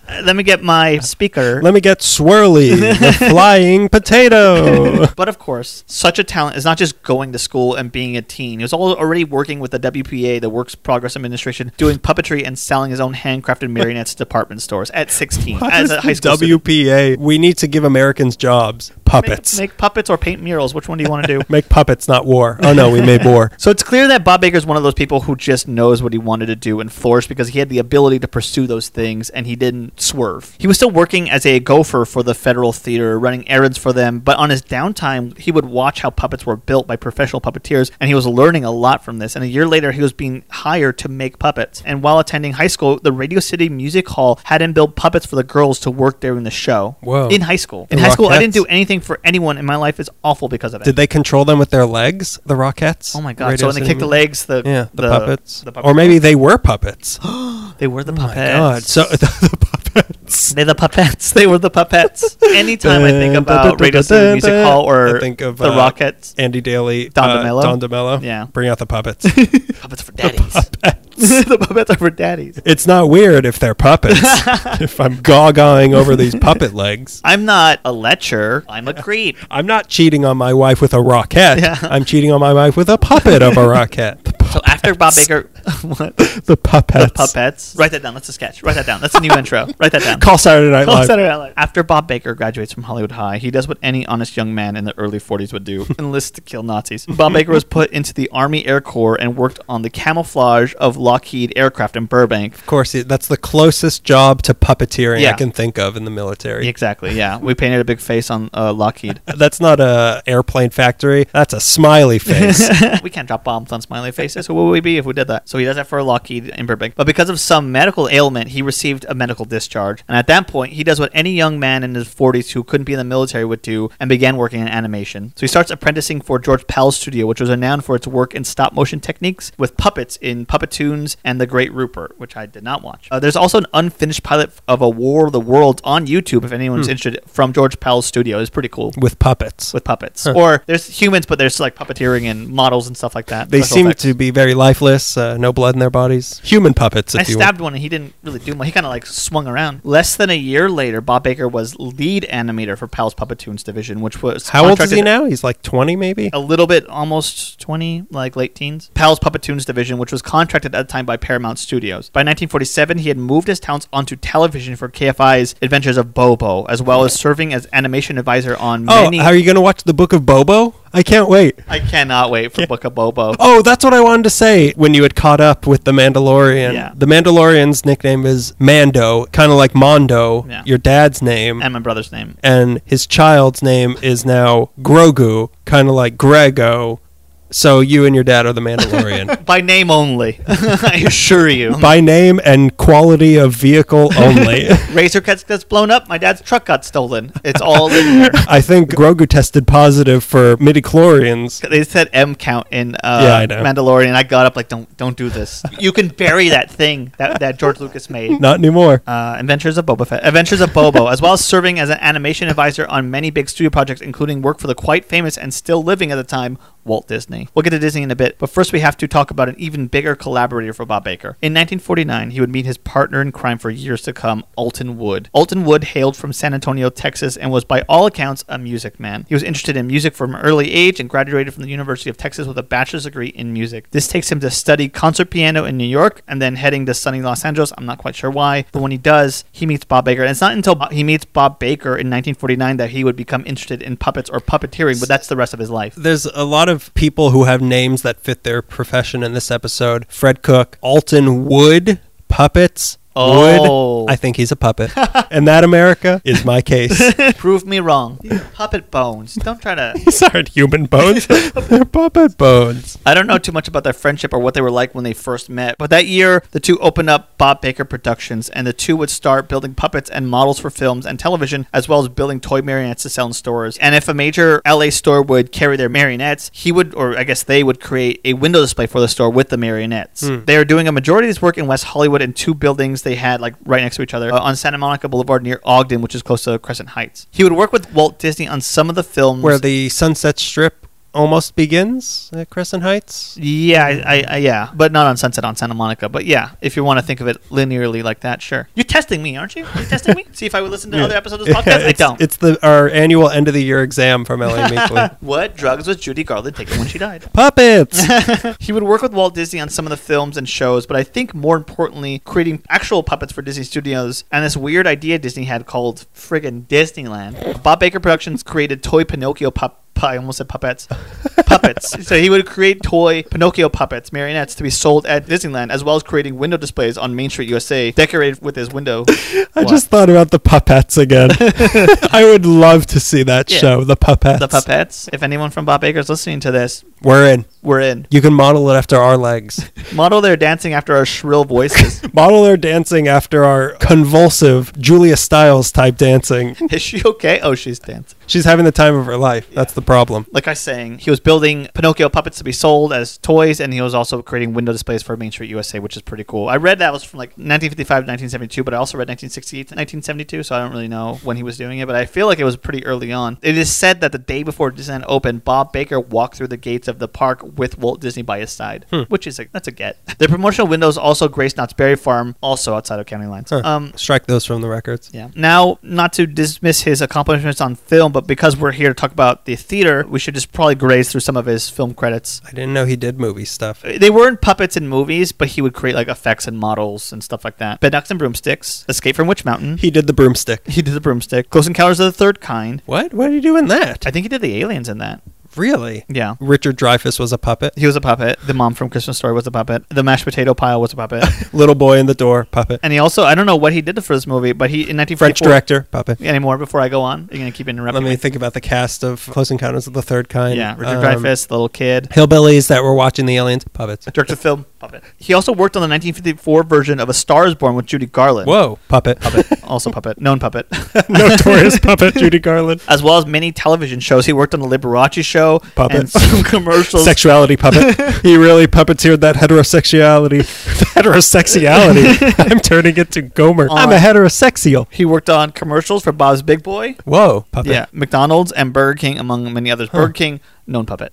A puppet to the actual Burger King, who is Carl Jr. He also created the model of the monster in the 1954 film Monster from the Ocean Floor, one of the very early films produced by Roger Corman.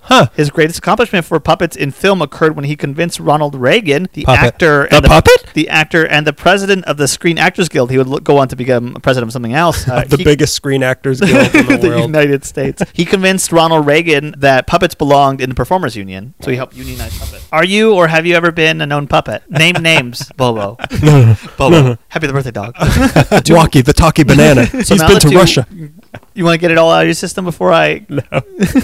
No, I don't. I want to keep it in and let it out slowly. Keep making up puppet names. So now the two have plenty of work coming in and are doing pretty well and decide to buy a studio in downtown LA just outside of Echo Park at 1345 West 1st Street, beside, but also kind of underneath, the Beverly Bridge, which is not the official name, but it's Beverly on top of it. So we'll call it the Beverly Bridge. And at the point, or one of the ends of a weird 5-point intersection. Yeah, I hate that. Which Daniel hates. I hate that intersection so much. I think they just finished renovating it, which I'm sure is even worse now. Yeah, I'm sure they added another street. It goes up. The building was previously a movie scenery shop for the Academy Award-winning special effects artist M.P. Paul, who, by the way, won a specific or technical Academy Award for the first successful large-area seamless translucent background. I do not know for what film or what project or even what that means. It sounds cool, though. Yeah, none of that made any sense. I bet it's the reason why 2001 is like a beautiful movie. It's because this is something this guy created, and we're like, I have no idea. That guy's an idiot. I'm glad he's dead, whatever happened to him. The space Bob and Alton bought was pretty roomy. It was 7,500 square feet, and as Bob said in an interview, the building had been marked as part of an urban renewal effort for the area, and he thought this would be a prime location as part of that renewal. The renewal project moved to the hilariously named LA area, South Park. And instead of being part of that rebirth of this area that they bought this space at, they chose a spot that many would call industrial, although it's not, because there's houses right behind it, so it's like residential, but everything on that street is pretty industrial. It looks like it because it's under like 4 different freeways. And it's windowless. And sure, there's trash everywhere, and there's a whole new shade of gray that they discovered only over in that area. Well, this gets to the point of what I was about to say is that in every article I read about the theater, the exterior was put down, and not very subtly. Before Dabs Mila put that mural up, which I love, by the way, and I cannot stand. Well, it's not there anymore, but that would have been a nice mural to look at. Yeah. I think the Dabs Mila thing is still there. I think it's been tagged over a bunch, but you can still see some of the charm. But everybody loves to put the building down. There was very, very little to get excited about just from looking at the building, except for the courtyard. It's a white brick facade in an industrial lot beside a bridge. It's called unassuming at its most flattering, ugly at its most critical. It certainly doesn't exude magic, but that's something I like about the original building. It had like the charm of the exterior of Willy Wonka's Chocolate Factory, which is the second time we brought up Willy Wonka. But from the outside of Wonka's factory, it looks like joyless and plain, like it just serves a purpose. It's efficient. But we make puppets here. But it's almost purposefully deceitful because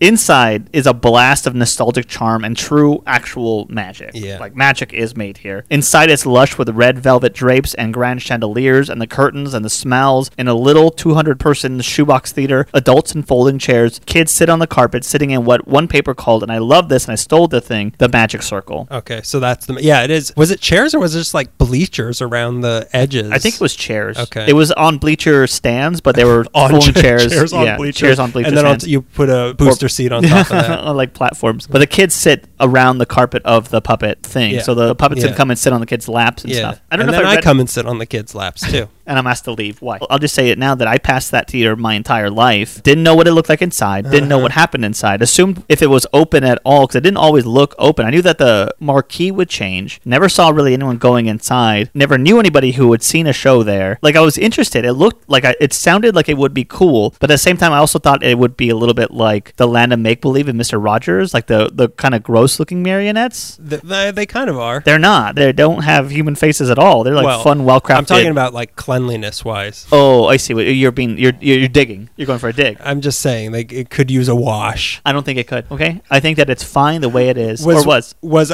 I think it's fine the way it will never be again. When we went, was that the first time you had gone there? No, that was the second time. Okay, I'd gone maybe the year or 2 years before for the Pretty Things Peep show, which was when they revamped everything. They had like night shows for But that was your first children's show. My first children's show was the Spooktacular. That was fun. Like a month before it shut its doors, I think. Was it? Oh, we'll get to everything. Wait, they shut their doors? Is this a new act? Segment, quick. Let's get to the end of it. I want to hear about how I relate to it. I don't know if I read correctly, but initially Bob Baker just wanted a space to work on marionettes and shoot puppetry scenes that in-house for movies. That is one aspect of the building they bought, but it seems that even pretty early on, part of this space was being used as a puppet theater for kids, like a live theater. I'm going to read an article from, I think it's 1967 or 68, by Cecil Smith from the LA Times. The drama critic wrote an article about the experience there, and I feel like it stands. Here's professionalism at the highest level. Imaginative, colorful, dealing basically in fanciful abstractions rather than telling still another twice-told tale. What is more important is that the children children, and there were nearly 200 of them there that Saturday morning. Most of them in the age bracket of like 2 to 5 sat transfixed, enchanted by the proceedings, and I as enchanted as they. Baker's Christmas show this year's surprise package involves a glistening snow king and queen, a benevolent witch, a little boy at bedtime, bells that turn into dancing maze, fairies flying through the air, and a host of musical instruments and animals and toys performing. Drums march into the arena beating themselves, lyres and mandolins stroke their own strings, a stuffed elephant waddles by winking a long-lashed eye, a red-headed rag doll does an eye-rolling flopsy dance, a jumping jack leaps skyward from his box. All of these acts and more are played down with the children themselves. In Baker's handsome red and white theater, the kids sit in a wide circle on the scarlet carpeted floor, and the Muppets move out. Muppets. Hey, whoa. Sorry, you're right. The kids sit in a white... The puppets. The puppets, please. The puppets move out from the red velvet proscenium to perform in the arena style, moving close to the kids, touching them, even crawling onto their laps. To a remarkable tape of music and songs, some songs in French, the acts flow quickly, and the effect is less a variety review than a series of forms and movements that create a wonderfully fanciful experience like a child's dream. Oh, there are some concrete segments, one involving Santa and Mrs. Claus. Some acts have their specific songs, like the bear on the ball with the parasol, but most of the program has... How could that be a song? What would they possibly do with that? There's no musicality to that. But most of the program has this dreamland, fairyland quality. That's what the basic show was, but my favorite part, after Saturday's performance, mothers gathered around Wood, telling him never before had they seen Junior sit still for 10 minutes, much less an hour. Woodstock answer, we spread magic dust around. This they have in abundance. So this is what they call it asbestos. This is like year 3 of being open, and this is an experience that people talk about for like decades. Like it's a similar experience of like you walk in there. You walk in there, you sit around, and it's just magic happens for everybody. So it's a good show. It feels like I think I'm on the record as saying how much I hate summer camp. Yeah. But this feels like summer camp in a good way. Like when something I actually wanted to be doing at summer camp was happening, that's what it feels like when you walk in there. It's like, oh, go in there, sit in this folding chair. Don't sit on the carpet. You're not a child, Daniel. It's weird because it had the homemade charm of the Old Town Music Hall, but it was done by this huge talent, one of the best in the business, probably the most talented person to be doing that. But also, I don't know how it was back then, but they had a huge cast of people. Like, I feel like there's more people that can run a puppet than play a mighty Wurlitzer. Right. There was a community there of the people that worked there, it felt like. I totally agree. And plus, we got ice cream at the end, and it was delicious. It was delicious. We'll get to that, but that's a traditional after-show thing. Save it. And after every... Oh, it's right here. Save it for after the show. It's literally right here. And after every show is a tradition of giving out free cups of vanilla ice cream with wooden spoons. Yes. Punch and cookies. That's the key thing, is it's those cups with the wooden spoons. Again, that I would get at summer camp. That was the only part I liked about it. That's what I'm talking about. Let's do a segment on the ice cream cups, which they sell at... Where was I? I think they have them at like Ralph. You could get like a giant bag of them at Ralph's, but I want to give them to me by a puppet.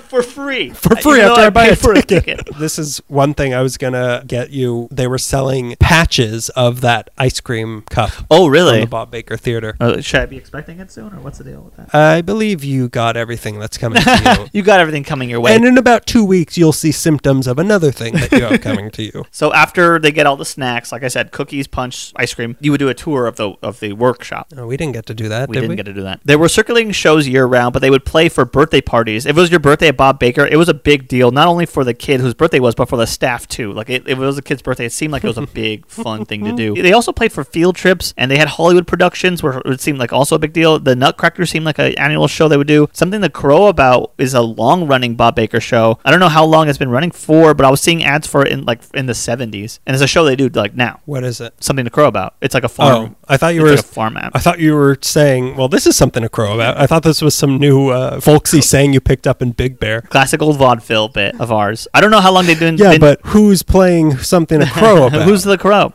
I don't know how long the Spooktacular has been going on, but it was a transcendent experience for both of us. It was great. Hooray LA was a show started in the 80s that was Bob Baker's love letter to LA. On the website about the show, it reads, for a limited time only, experience the 1933 earthquake, the development of the LA freeways, and the arrival of radio, all in its most entertaining form through a puppet show. In 1973, there was a show called Spooks and Clowns clowns, including Draculas and vampires, to all manner of anthropoids and ostriches in circus garb, which is one paper wrote that. I'm like, I don't know what that is, but it sounds great. In 1967, they could fill the theater up for a show, and were doing road shows as far east as Des Moines and as far south as Boise, performing at fairs, churches, women's clubs, and various special dates. In 1965, they performed at the Hermosa Drive School for the students, with the money made going towards buying books for the library. Again, in 1967, they started doing shows at the National Orange Show in Orange County, and I read an article in San Bernardino Sun in 1973, and it was beloved. Like when Bob Baker's show came, it was like a big deal for the Orange Show. They did like 15 shows in a day, I think. And working on that show with him was Sandy Price. Sandy Price is the granddaughter of Henry Gordon, who taught Bob Baker how to be a puppeteer, and her mother, Tina Price, had worked alongside Bob as well. The two of the Gordon and Price helped him when he did his tour of the Movies Her Home to perform. The theater itself usually had about 25 workers at different levels of production, and this included film projects as well. They had like a team growing at this time. Yeah, that's what I said. It's hard to track when it all starts to die down, but Bob and Alton seem to be working hard through the 70s on all projects. Theater productions, road shows, film projects. I imagine that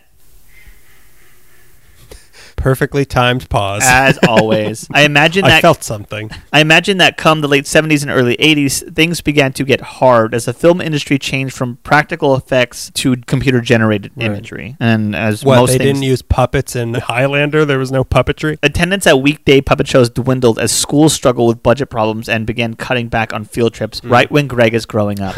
As Bob said in interviews, that specific area that they are in did not grant them a lot of foot traffic. There's like a community of people who work for the theater, but as far as like foot traffic, people who live nearby, he said there was no community that ever that's cared. Such who would walk to that awful area? There's like a residential area right behind it. Well, if I lived around there and I was going on my daily walk, I wouldn't want to head towards that intersection. You would have been mugged every day, I hope. I walk around there, I don't get mugged, but you would have been, because you're a mark. Let him try. I've seen Home Alone 2 so many times. Let him try to get into my booby trap jacket pockets. My booby trap dungarees. I can't even go to my pockets. I can't get my own wallet. The Bob Baker Theater seemed to rely heavily in the 80s and 90s. They relied heavily on kids being shipped in, like on field trips or birthday parties. Like there didn't seem to be like a community. Which is why growing up, I never met anybody who went there. Well, that's weird. I would think that you of all people, like that would be where your school would, if there was anything going on, like it would be happening at Bob Baker. Or they can come to my school. It was up the street. They could have performed in our auditorium. The cat would have tangled up in this wire. The cat would have attacked the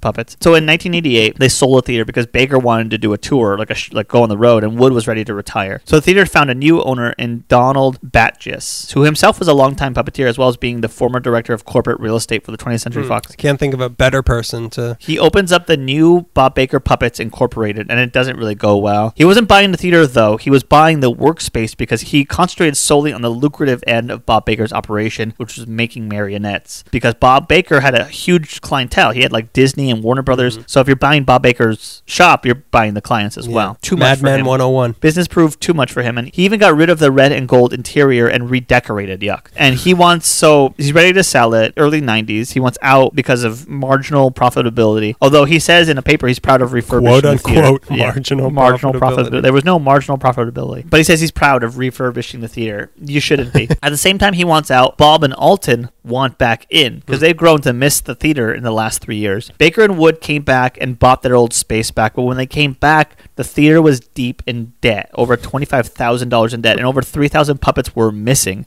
3,000 puppets? Yeah. It looked like they might get help from two businesses. Something the UN should be looking into. Yeah, for sure. Yeah, there should have been posters all over the city. Have you seen these puppets?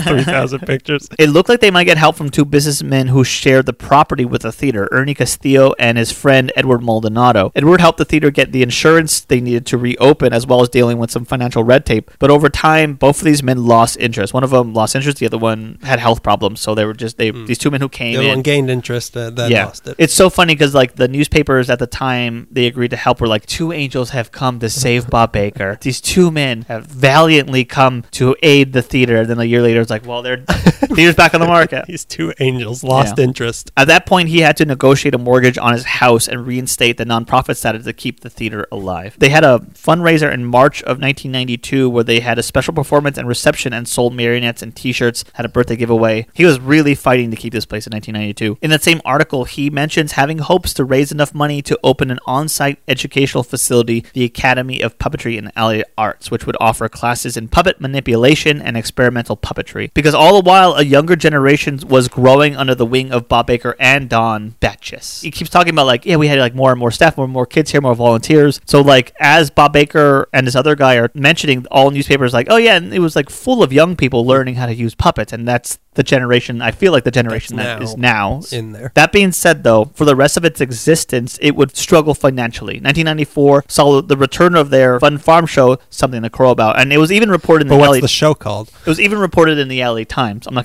gonna go for it. We've been practicing this bit for a month. In that article, it says Petunia, don't tell anyone, is the most requested puppet. Which one is Petunia? I think it's the one that's a flower. I thought Petunia was the daisy, but that might be Daisy. Yeah, I guess it makes sense that Petunia would be a flower. Yeah, I don't know why I let you trick me. Anyways, though, here we go. In 2001, Alton Wood passes away. The theater continues struggling for money and attendance, which I don't consider to be the same problem. In 2008, they were behind on their mortgage payments, and the property was listed for sale for $1.5 million. The theater was able to stay open with the assistance of the Ombudsman Foundation and other donors in 2008. A big help came a year later, again, when the theater was recognized by the LA City Council as a designated historic cultural landmark. I'm learning that doesn't mean much.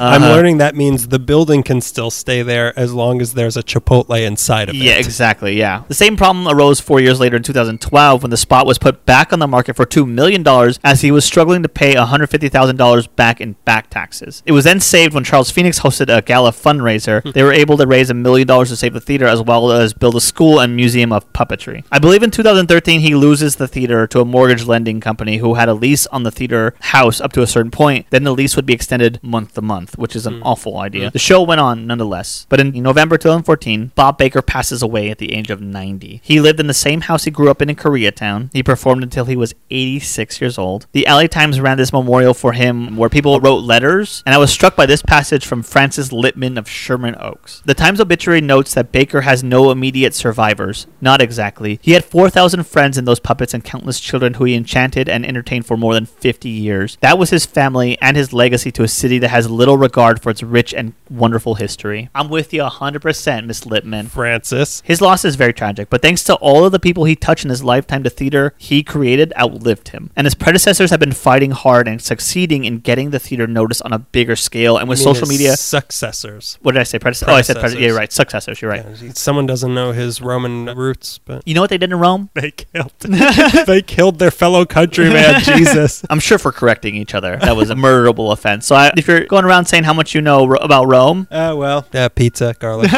V being 5 for some reason. It's right, 5. Senators, I get it. With social media, his successors have breathed life into the theater thanks to its new executive director and head puppeteer Alex Evans and Winona Bechtel, director of development and the community engagement, and a whole slew of eager puppeteers and lots of volunteers. These people really took ownership of this treasured thing. After Bob's death, the theater started booking more of evening events, mixed puppet shows with like movie screenings, and then music performances. So like the types of shows changed. I see a crossover between Old Town Music Hall and Bob Baker. I was kind of curious why it wasn't happening already. Like it's perfect. Like they fit perfectly into each other. Puppets hanging off of the Wurlitzer? Stop it. They'd have a great time. Ask them. The puppets would love it. They were able to obtain a non-profit status, which is really helpful. Bob Baker requested to not have a funeral. So to celebrate his life... Just tie up my body to strings. Donate my bones to a puppet to come to life. So to celebrate his life, the new generation celebrate Bob Baker Day, which is celebrated on February 29th, Bob's birthday. In February of this year... That's a leap day, isn't it? 29. Yeah, it is. So they only celebrate every 4 years. Of course.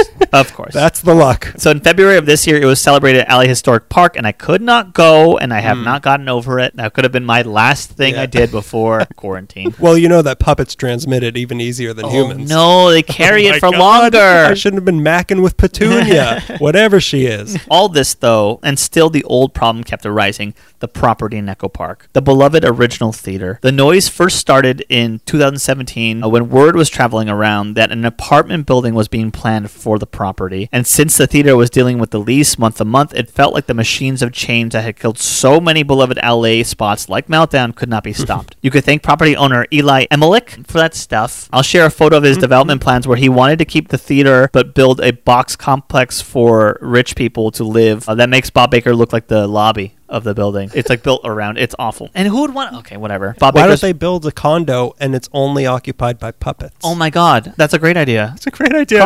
Everyone profits. For them to survive, Bob Baker's Marionette Theater would have to be sacrificed. The actual physical space would have to go. By 2018, Evans and his team announced that they would be leaving the old white brick building and looking for a new home. At the time they announced that, they had nowhere to go. They had no plans. How are there so many more airplanes today than all other days? People want to travel. They're all coming home from Christmas. Fresh new shipment of the coronavirus. This one travels through masks. So that year on November 24th, they performed the Nutcracker at the Pasadena Playhouse, which seemed like it was going to be their home for a bit. They performed a while at the Santa Monica Pier. By the way, at the Hippodrome, they have a window display set up. I don't know until when, but I feel like after you listen to this episode, you should probably go see it because it might not be there for much longer. Yeah, it's going to be gone. The last show at the original Bob Baker Theater took place on November 23rd, 2018. It seemed like a month after we were there. Really? Spooktacular. On November 29th, 2019, they moved into their new home, a former movie theater turned Korean church on the corner of York Boulevard and North Avenue 50 in Highland Park. A truly perfect spot for them. Like I'm so happy that they found this place. It's a little bit in a gentrified area, but there's still some locals. That's a whole area where there is foot traffic. There is places to park there. Like it is a welcoming. It looks like a theater. It looks like puppets would perform here at this theater that is not an old white brick building. Yeah, it doesn't look like a tire warehouse next to it doesn't look like they just import carpets. So Evans and Bechtel signed a 10-year lease for this spot. The original theater that it used to be was the York Theater, and it hosted movies and vaudeville performances in the 20s, so it's kind of like perfect in that regard. They plan to get comfortable in the new space in two phases. First, getting the theater ready to receive audiences, and the second, establishing a space for the workshops, smaller shows, a library, and the Bob Baker Museum, all in that one space. It was looking also promising, and Bob Baker's name was starting to get more and more recognition from celebrities, and it was becoming hip again because it's all over social media. Everybody I follow on Instagram would be into Bob Baker and would be showing up to Bob Baker shows. So like it was finally in my face. I could not ignore it anymore. It wasn't a secret anymore. Like, now people want me to actually see what a Bob Baker show is like. In February, they have Bob Baker Day at Say Historic Park. Then coronavirus hit, and everything was just tossed into the air. They've been putting on plenty the problem. When you're a puppet, that's a problem. They've been putting on plenty of Zoom shows. I attended the costume party on Halloween, and they're putting lots of content out there. If you are not in California or LA, you want to see what it's like, follow their YouTube channel or just anything on social media. They actually did a free Christmas Eve thing that I haven't watched yet, but it's like a half-hour free show on YouTube. I watched it Christmas Eve. It was great. You're not supposed to watch it then, but that's the wrong time to watch it. They briefly had a walkthrough going on where you and a group of 6 people that you felt comfortable with can go and walk through the theater before, How'd that go? There was a big surge in cases, and they had to close again. Thank you for asking. And we found where it came from. It's Bobo. It's Corona, the puppet virus. They should have named him that. I feel like it was last month they had to put an SOS out saying like that they did not have enough funds to survive the rest of COVID. That's the name of another puppet. SOS, the emergency puppet. The emergency fund like puppet. A medic, yeah. He's dressed like one of the clowns, the scary clowns in Pee-wee's Big Adventure, the scary clowns that are also doctors. And it was looking like, honestly, when they put that call out, it looked like it was going to be the end of Bob Baker Theater, and at least in their new home. Like they were going to be like near dark with the puppets. They just like drift city to city looking for a home. As of today, when I wrote this, Christmas Eve 2020, they were able to raise enough money to last through 2021. A true Christmas miracle. But please do not stop supporting the Bob Baker Marionette Theater. The original spot was saved so many times, and it still ended up in an apartment complex. So please, if you love puppet magic and fun and nostalgia, please support Bob Baker Marionette Theater. Buy stuff, go to shows when you can, subscribe to their YouTube channel, let everyone know what's going on in the Bob Baker Marionette Theater, because if it has the support, it's going to be harder to knock it down. Well, the gift shop is a really good way to support it, because I think it's too late for anyone to buy gifts. Yeah, you can sponsor. I think like Comedy Mom Cindy sponsored 2 marionettes, and you can buy like puppets or marionettes on the website. You can do a lot of stuff. You can support them on Patreon when you're done supporting us. Can I pay for the surgeries they need? Yeah. Shut up. Every review and article always mentions 2 things. Free ice cream after the show. 2. How much? Say the first one again. And the second thing is how much the kids loved it. The love really poured into other age groups, but we were at the Spooktacular in 2018, and the kids were still loving it. That does not go away. Like through generations, if you put those puppets in front of kids, puppets are still cool for kids. They were cool for me too.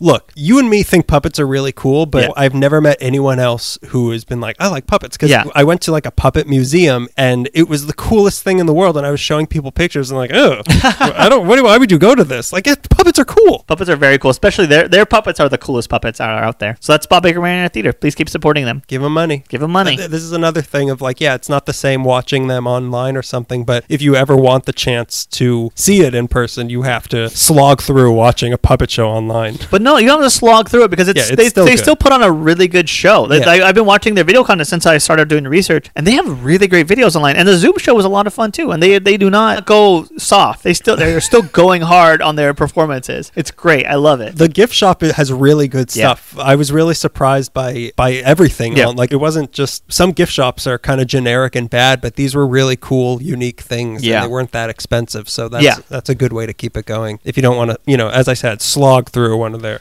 That's right. Our treasured Meekling, Eric Martinez, who drew our logo, also did a thing for their Spooktacular this year too. Yeah, he drew their gift bags for the walkthrough. And it was the jack-o'-lantern. I never know the jack-o'-lantern's name, but it was a jack-o'-lantern. I'm going to say it might be Jack. I can't see how... If the flower's name is Petunia, I don't see how I can't see how that's I don't see the connection, but sure. Okay, so let's get to our last one now. Okay. This one, it's... How did I get here? I don't know where I am. My grandchildren dropped me off at the bank, and I walked away. My grandkids dropped me off at the podcast studio. This one, it's not a whimsical theater. It's not a delicious place to eat delicious steaks. It's a place to feed your mind. It's a very weird place, but I love it. I've only been here a few times, but now that I know more about it, like, oh, great, I missed out on this place maybe. Okay, let's get into it. There's no man like Vroman, and hopefully there won't be no store in store for us. I thought you were doing the panorama. I forgot about Vroman. No, I'm not doing... Yeah. I thought you were thinking the bookstore was weird. No, the panorama, I decided to go with Vroman's. Wow, okay. I knew you told me Vroman's before. I guess I didn't know you were doing Pacific Dining Car. Vroman's is one of the places that save our Vroman's, yeah. Yeah, save our books. The last business we have at risk here is Vroman's beloved bookstore. It is beloved. Pasadena, the Veloslavsky Panorama. This place was started by yet another guy from LA history who I had no idea about before, but now I want to grow up to be this guy, Adam Clark Vroman. He was born 1856 in either LaSalle or Homer, Illinois, and had what apparently was an unhistoric childhood because there's nothing written about it. But at age 16, he left home, or Homer, and in 1874 started working for the Chicago, Burlington, and Quincy railroads. So he was a little runaway who grabbed his bindle, went to work on the railroad. Like me, like the lie I tell everybody about my childhood, like a freight hopping kid. Yeah, like I was Bob catching Dylan. Out every city I can go to. Your fake Bob Dylan origin story that you tell people, that you tell the press. I'm Arlo Guthrie. I'm the bastard son of Woody Guthrie. My name is also Arlo, though. And my songs are only 2 minutes. And they're about other railroads I've seen in my life. They're always about the menus at restaurants. So eventually he met a woman named Esther Hollingshead Greast and just couldn't resist that name. Esther? Yeah, Esther. Is it with an H or not? How do you spell greased? Is it greased? It's not like greased is the word. Like greased, almost grift. Like it's not like. It's Griest. Okay. A terrible name. But anyway, he just couldn't resist that name. So he married her. But as was the tradition back then, she was struck with tuberculosis. Oh, TB. And TB, that's how you spell it. And back then, there was only one cure for tuberculosis: to move to Pasadena. So what a thing. What a thing. Good thing we know so much about viruses now. It seems to be sometime around 1890 that the two moved out here, but unfortunately it wasn't enough, and Esther died just 2 years after that. So now this left Vroman all alone, stranded in Pasadena without many options. So in November 1894, he sold off his personal book collection in a fit of irony to raise money to open up a bookstore. I sold all my books. Now I have the building. Oh, no. Oh, where's about inventory? Oh, jeez. Oh, I forgot what I was selling. What kind of store is this that I bought? Oh, no. So he also had the help of a partner named J.S. Glasscock, which is another name of my finishing move.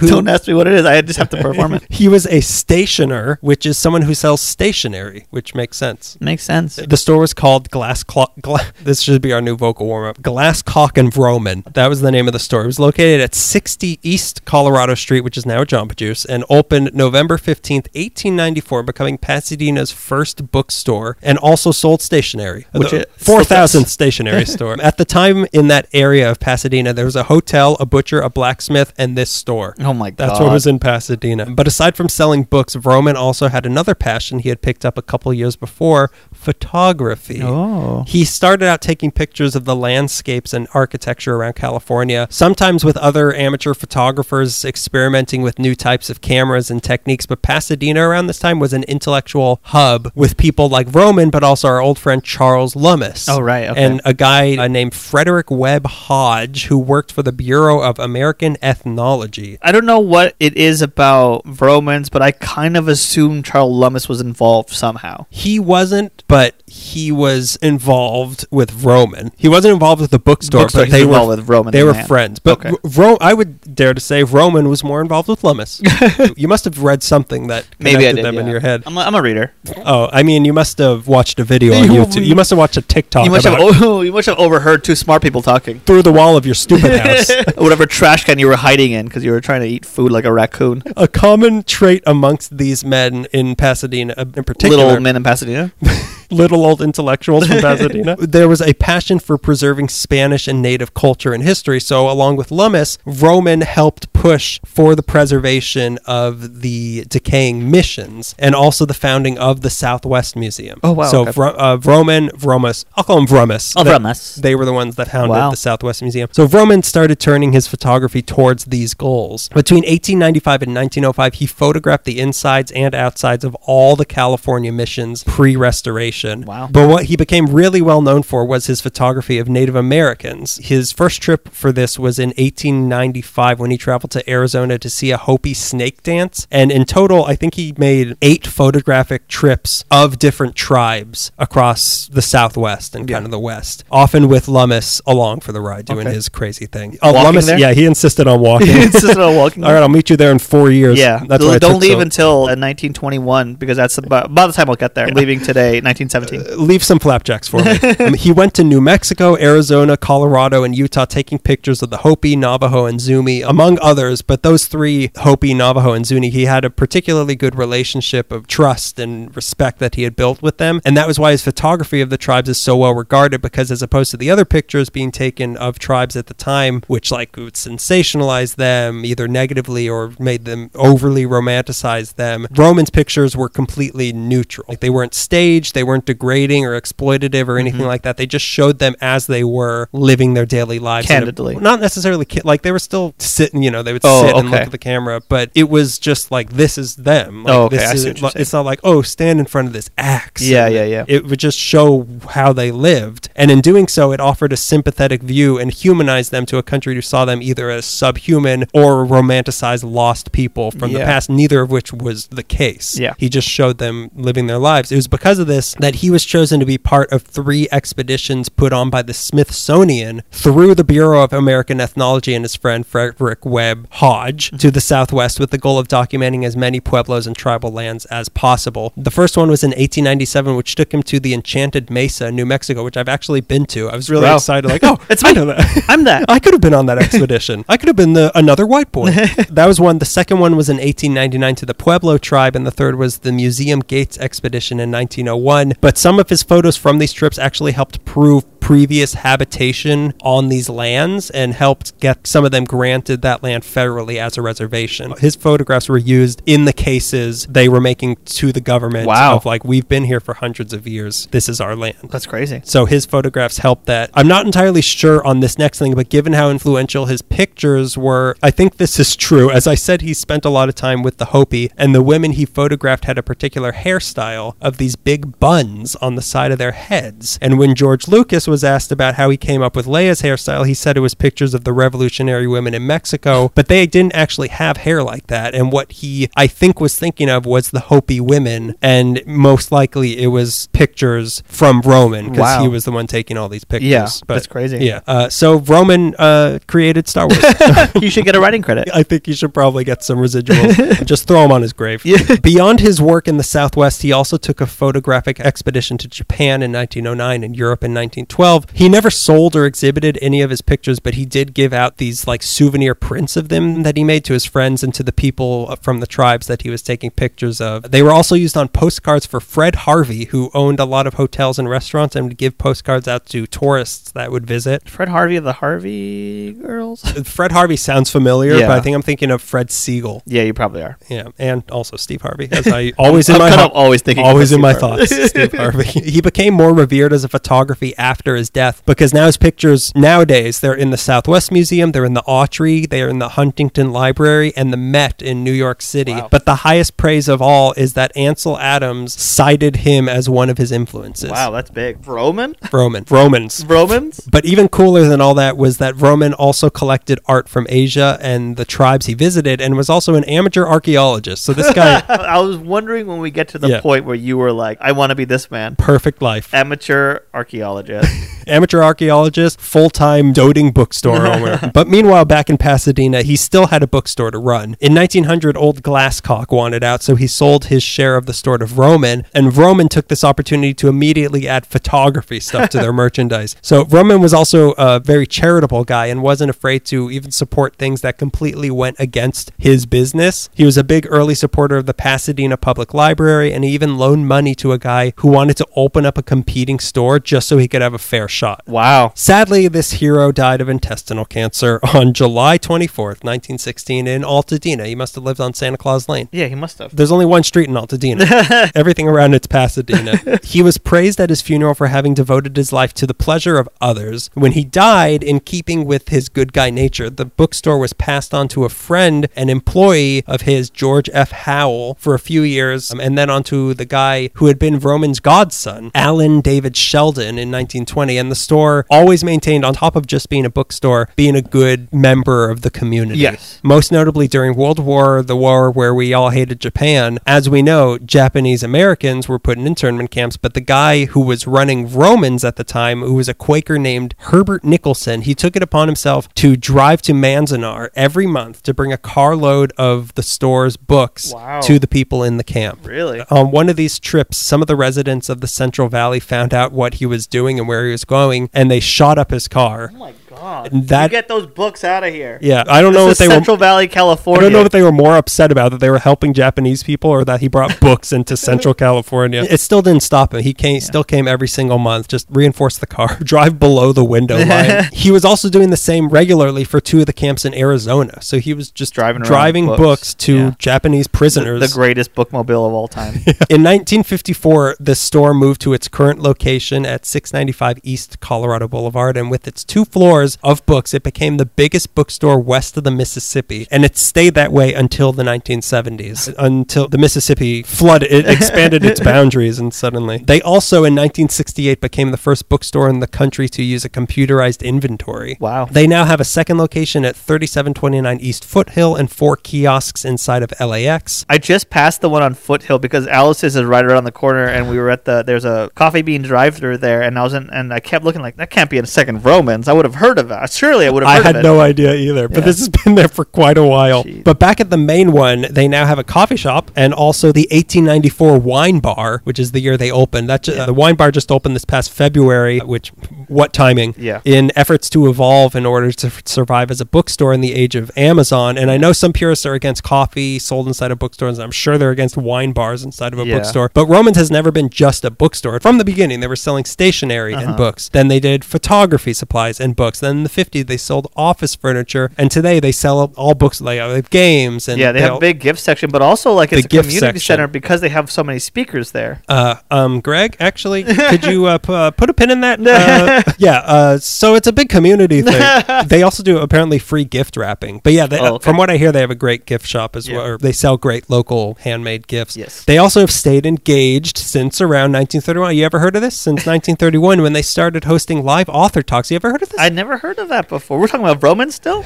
We're talking about the Veloslavsky panorama still? And today meeting 10 months ago, they have over 400 free events a year. They have trivia, crafts classes, weekly kids story time, signings by people like Bill Clinton, Jimmy Carter, Barbara Walters, Upton Sinclair, Ray Bradbury, David Sedaris, Walter Mosley, Joan Didion, Neil Gaiman, Sonia Sotomayor. Like everyone comes to Vroman's. It's a stop on the author tour. We got to go to Vroman's. We got to go to Book Soup. We got to go to Doghouse. We got to go to to Tommy's. We got to go to Alice's Dog Park.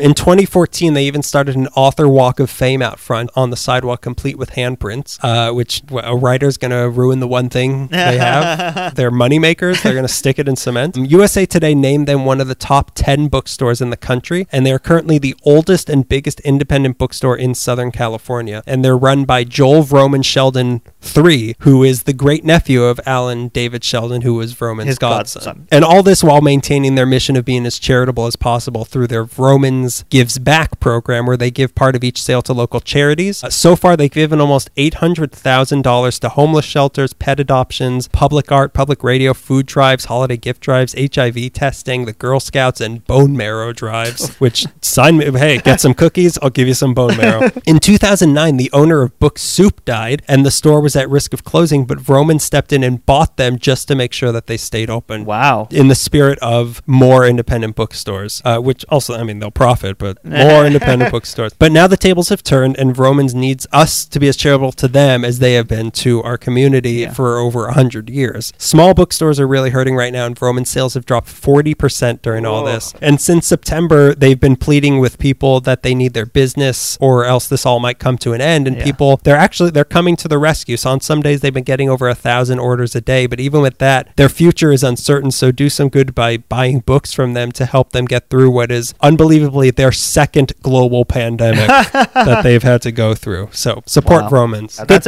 a good place. I mean, like, we've just passed Christmas, but they have such good small gifts there. If you're looking for anybody's birthday, I know. I feel like we've given some of the best gifts recommendations a week late. Yeah. These places, I hope they can pull through, because like we don't even have like big book. There's like 2 Barnes and Nobles in the city. When I bought Ada a book for her birthday last year, I couldn't believe, like, oh, Vroman's might be the only bookstore I can go to right now that will for sure have this book I'm looking for. Yeah, because most of the non-Barnes and Noble bookstores are used bookstores, and God knows what you're going to find in there. I can't think of many. Their Stories are Iliad, which is 2 used bookstores, but like a good independent bookstore that has, like, they order fresh titles so that you know they're going to have Sonia Sotomayor's new book. I can't wait. Vroman's is a great bookstore. I've been there like twice. Yeah. I wish I had gone there more times, and I hope I have the chance to go there more times with a baseball steak from Pacific Dining Car, and I'm going to sit in the middle of the historic book section and eat it, and who cares what happens? God damn them if they try to stop me. Well, when you're done saving all of the historic LA landmarks... Oh, this is a great transition. You can go ahead and leave us a review. You can save one of the great historic LA histories by leaving us a review on iTunes to say or anywhere else that you listen. No, I said it better. Anywhere you listen to us. Leave us a review because it helps us be more searchable. If people are looking for LA history podcasts, they will find us, and then that will allow us to keep doing this, to get more stature in this city. Stature is what we're looking for. You can follow us on Facebook. You can follow us on Twitter at LA Meekly. You can follow our personal Twitters at DM Zaffron and Grego_Gonzo. I'm also on Instagram at Grego Gonzo. You can follow our Instagram at LA_Meekly and subscribe to our YouTube channel. We put all of our new episodes and individual segments on there. And hey, if you went to our Slash Magazine video because Playboy Cardi has a new album that has a cover modeled after Slash Magazine and our video was linked in the press release about it, and we now have like 1,000 views on it, you know, all the better for us. Sure, you're not listening to it and you just want to say how much you love Playboy Cardi, but look, we're here. We're here for you. We're here for the Playboy Cardi community. We're here for you. You know what I've noticed? Because I was like, oh my God, there's all these people listening to it. They're going to be mean to us. But I guess Playboy Cardi has really nice fans, because a lot of them are like, I came here for Playboy Cardi, but this video is pretty good. I think I did a pretty good job talking about Slash Magazine 4 years ago or whatever. Really appealing to the rap community, the independent rap community. I've always thought that people who like hip-hop would probably like punk. I always thought that people who like rap would probably like us.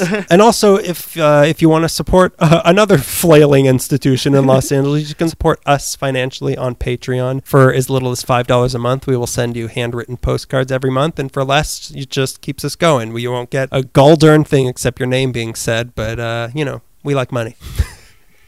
We need money. Isn't that right, Duck? Yeah. We got to pay this money. Duck food. We got this brand new Duck sound effect machine we got to pay off. Any closing thoughts on this horrible, scary time we're in? It's a horrible, scary time for everybody, individuals and businesses. Yeah, because businesses are people. Businesses are people, according to Republicans. According to Goldman Sachs. I think that the government's not going to help us anymore, and we really have to rally around and try to save. And who's saving us? I don't know. Each other. I mean, like, you look at, like, TikTok is helping homeless people get jobs and get food. People have GoFundMes for cancer. I think, like, it's not the government. It's not up to the government to help. It really is communities that help each other. It is up to the government, but they've chosen not to. Fair. I always worry, like, everybody helped Bob Baker, but we forgot about one thing. Let's all spread our affection and love and support for all these businesses. If you've got $10 to give, do the math on that and give that much to each of these 4 places. Yeah. Although, what are you going to get for $3 at Pacific Dining Car? Support. Just put $3 in the tip jar and let them keep going for another couple days. They're not open. They don't have a virtual tip jar. Probably have a Patreon. Everybody does. Here, just tie it to a brick and throw it through the window. Problem solved. Yeah, this is. I mean, like, obviously, none of us know what the next, like, month to month. We don't know what the world's going to. I don't know what's going to happen next week, and I definitely don't know what's going to happen in 6 months when supposedly this might be coming to an end. If we just stand by and support each other and the things we really like, I think that we'll probably have a better chance of making it through this unscathed and minutely traumatized as possible. Yeah, we might have a chance of making it through this without every building in this city being a realty office or a Starbucks or a condo. Yeah. Anyways, welcome to 2021. Nothing got better. Happy New Year! Yeah, so we'll see you in February for the month of love. Enjoy the rest of January. Stay home. Please keep wearing masks. Please stay home as much as possible. Just a little bit longer until we can all get the vaccine. Keep staying safe because the hospitals are war zones. Yeah, vitamin D, multivitamins, take some zinc, take some here comes your crazy coronavirus cures from Greg. It was made in a lab, right? Thank you everyone so much for listening. And let's have a better year. Thanks for last year. Let's have an even better year this time because there's literally nowhere to go but up. Actually, we can go a lot further. But every year I think it can't get worse. And then 2020 happened and I thought it could probably get more worse than At least there's not a nuclear war. All those airplanes you were hearing. There's something. At least not all males were peeing blood. Oh no, we're both males and we pee. Oh my God, I'm sterile. So that's been yet another episode of LA Meekly since Monday, Tuesday, Thursday, since 2013. We'll go home.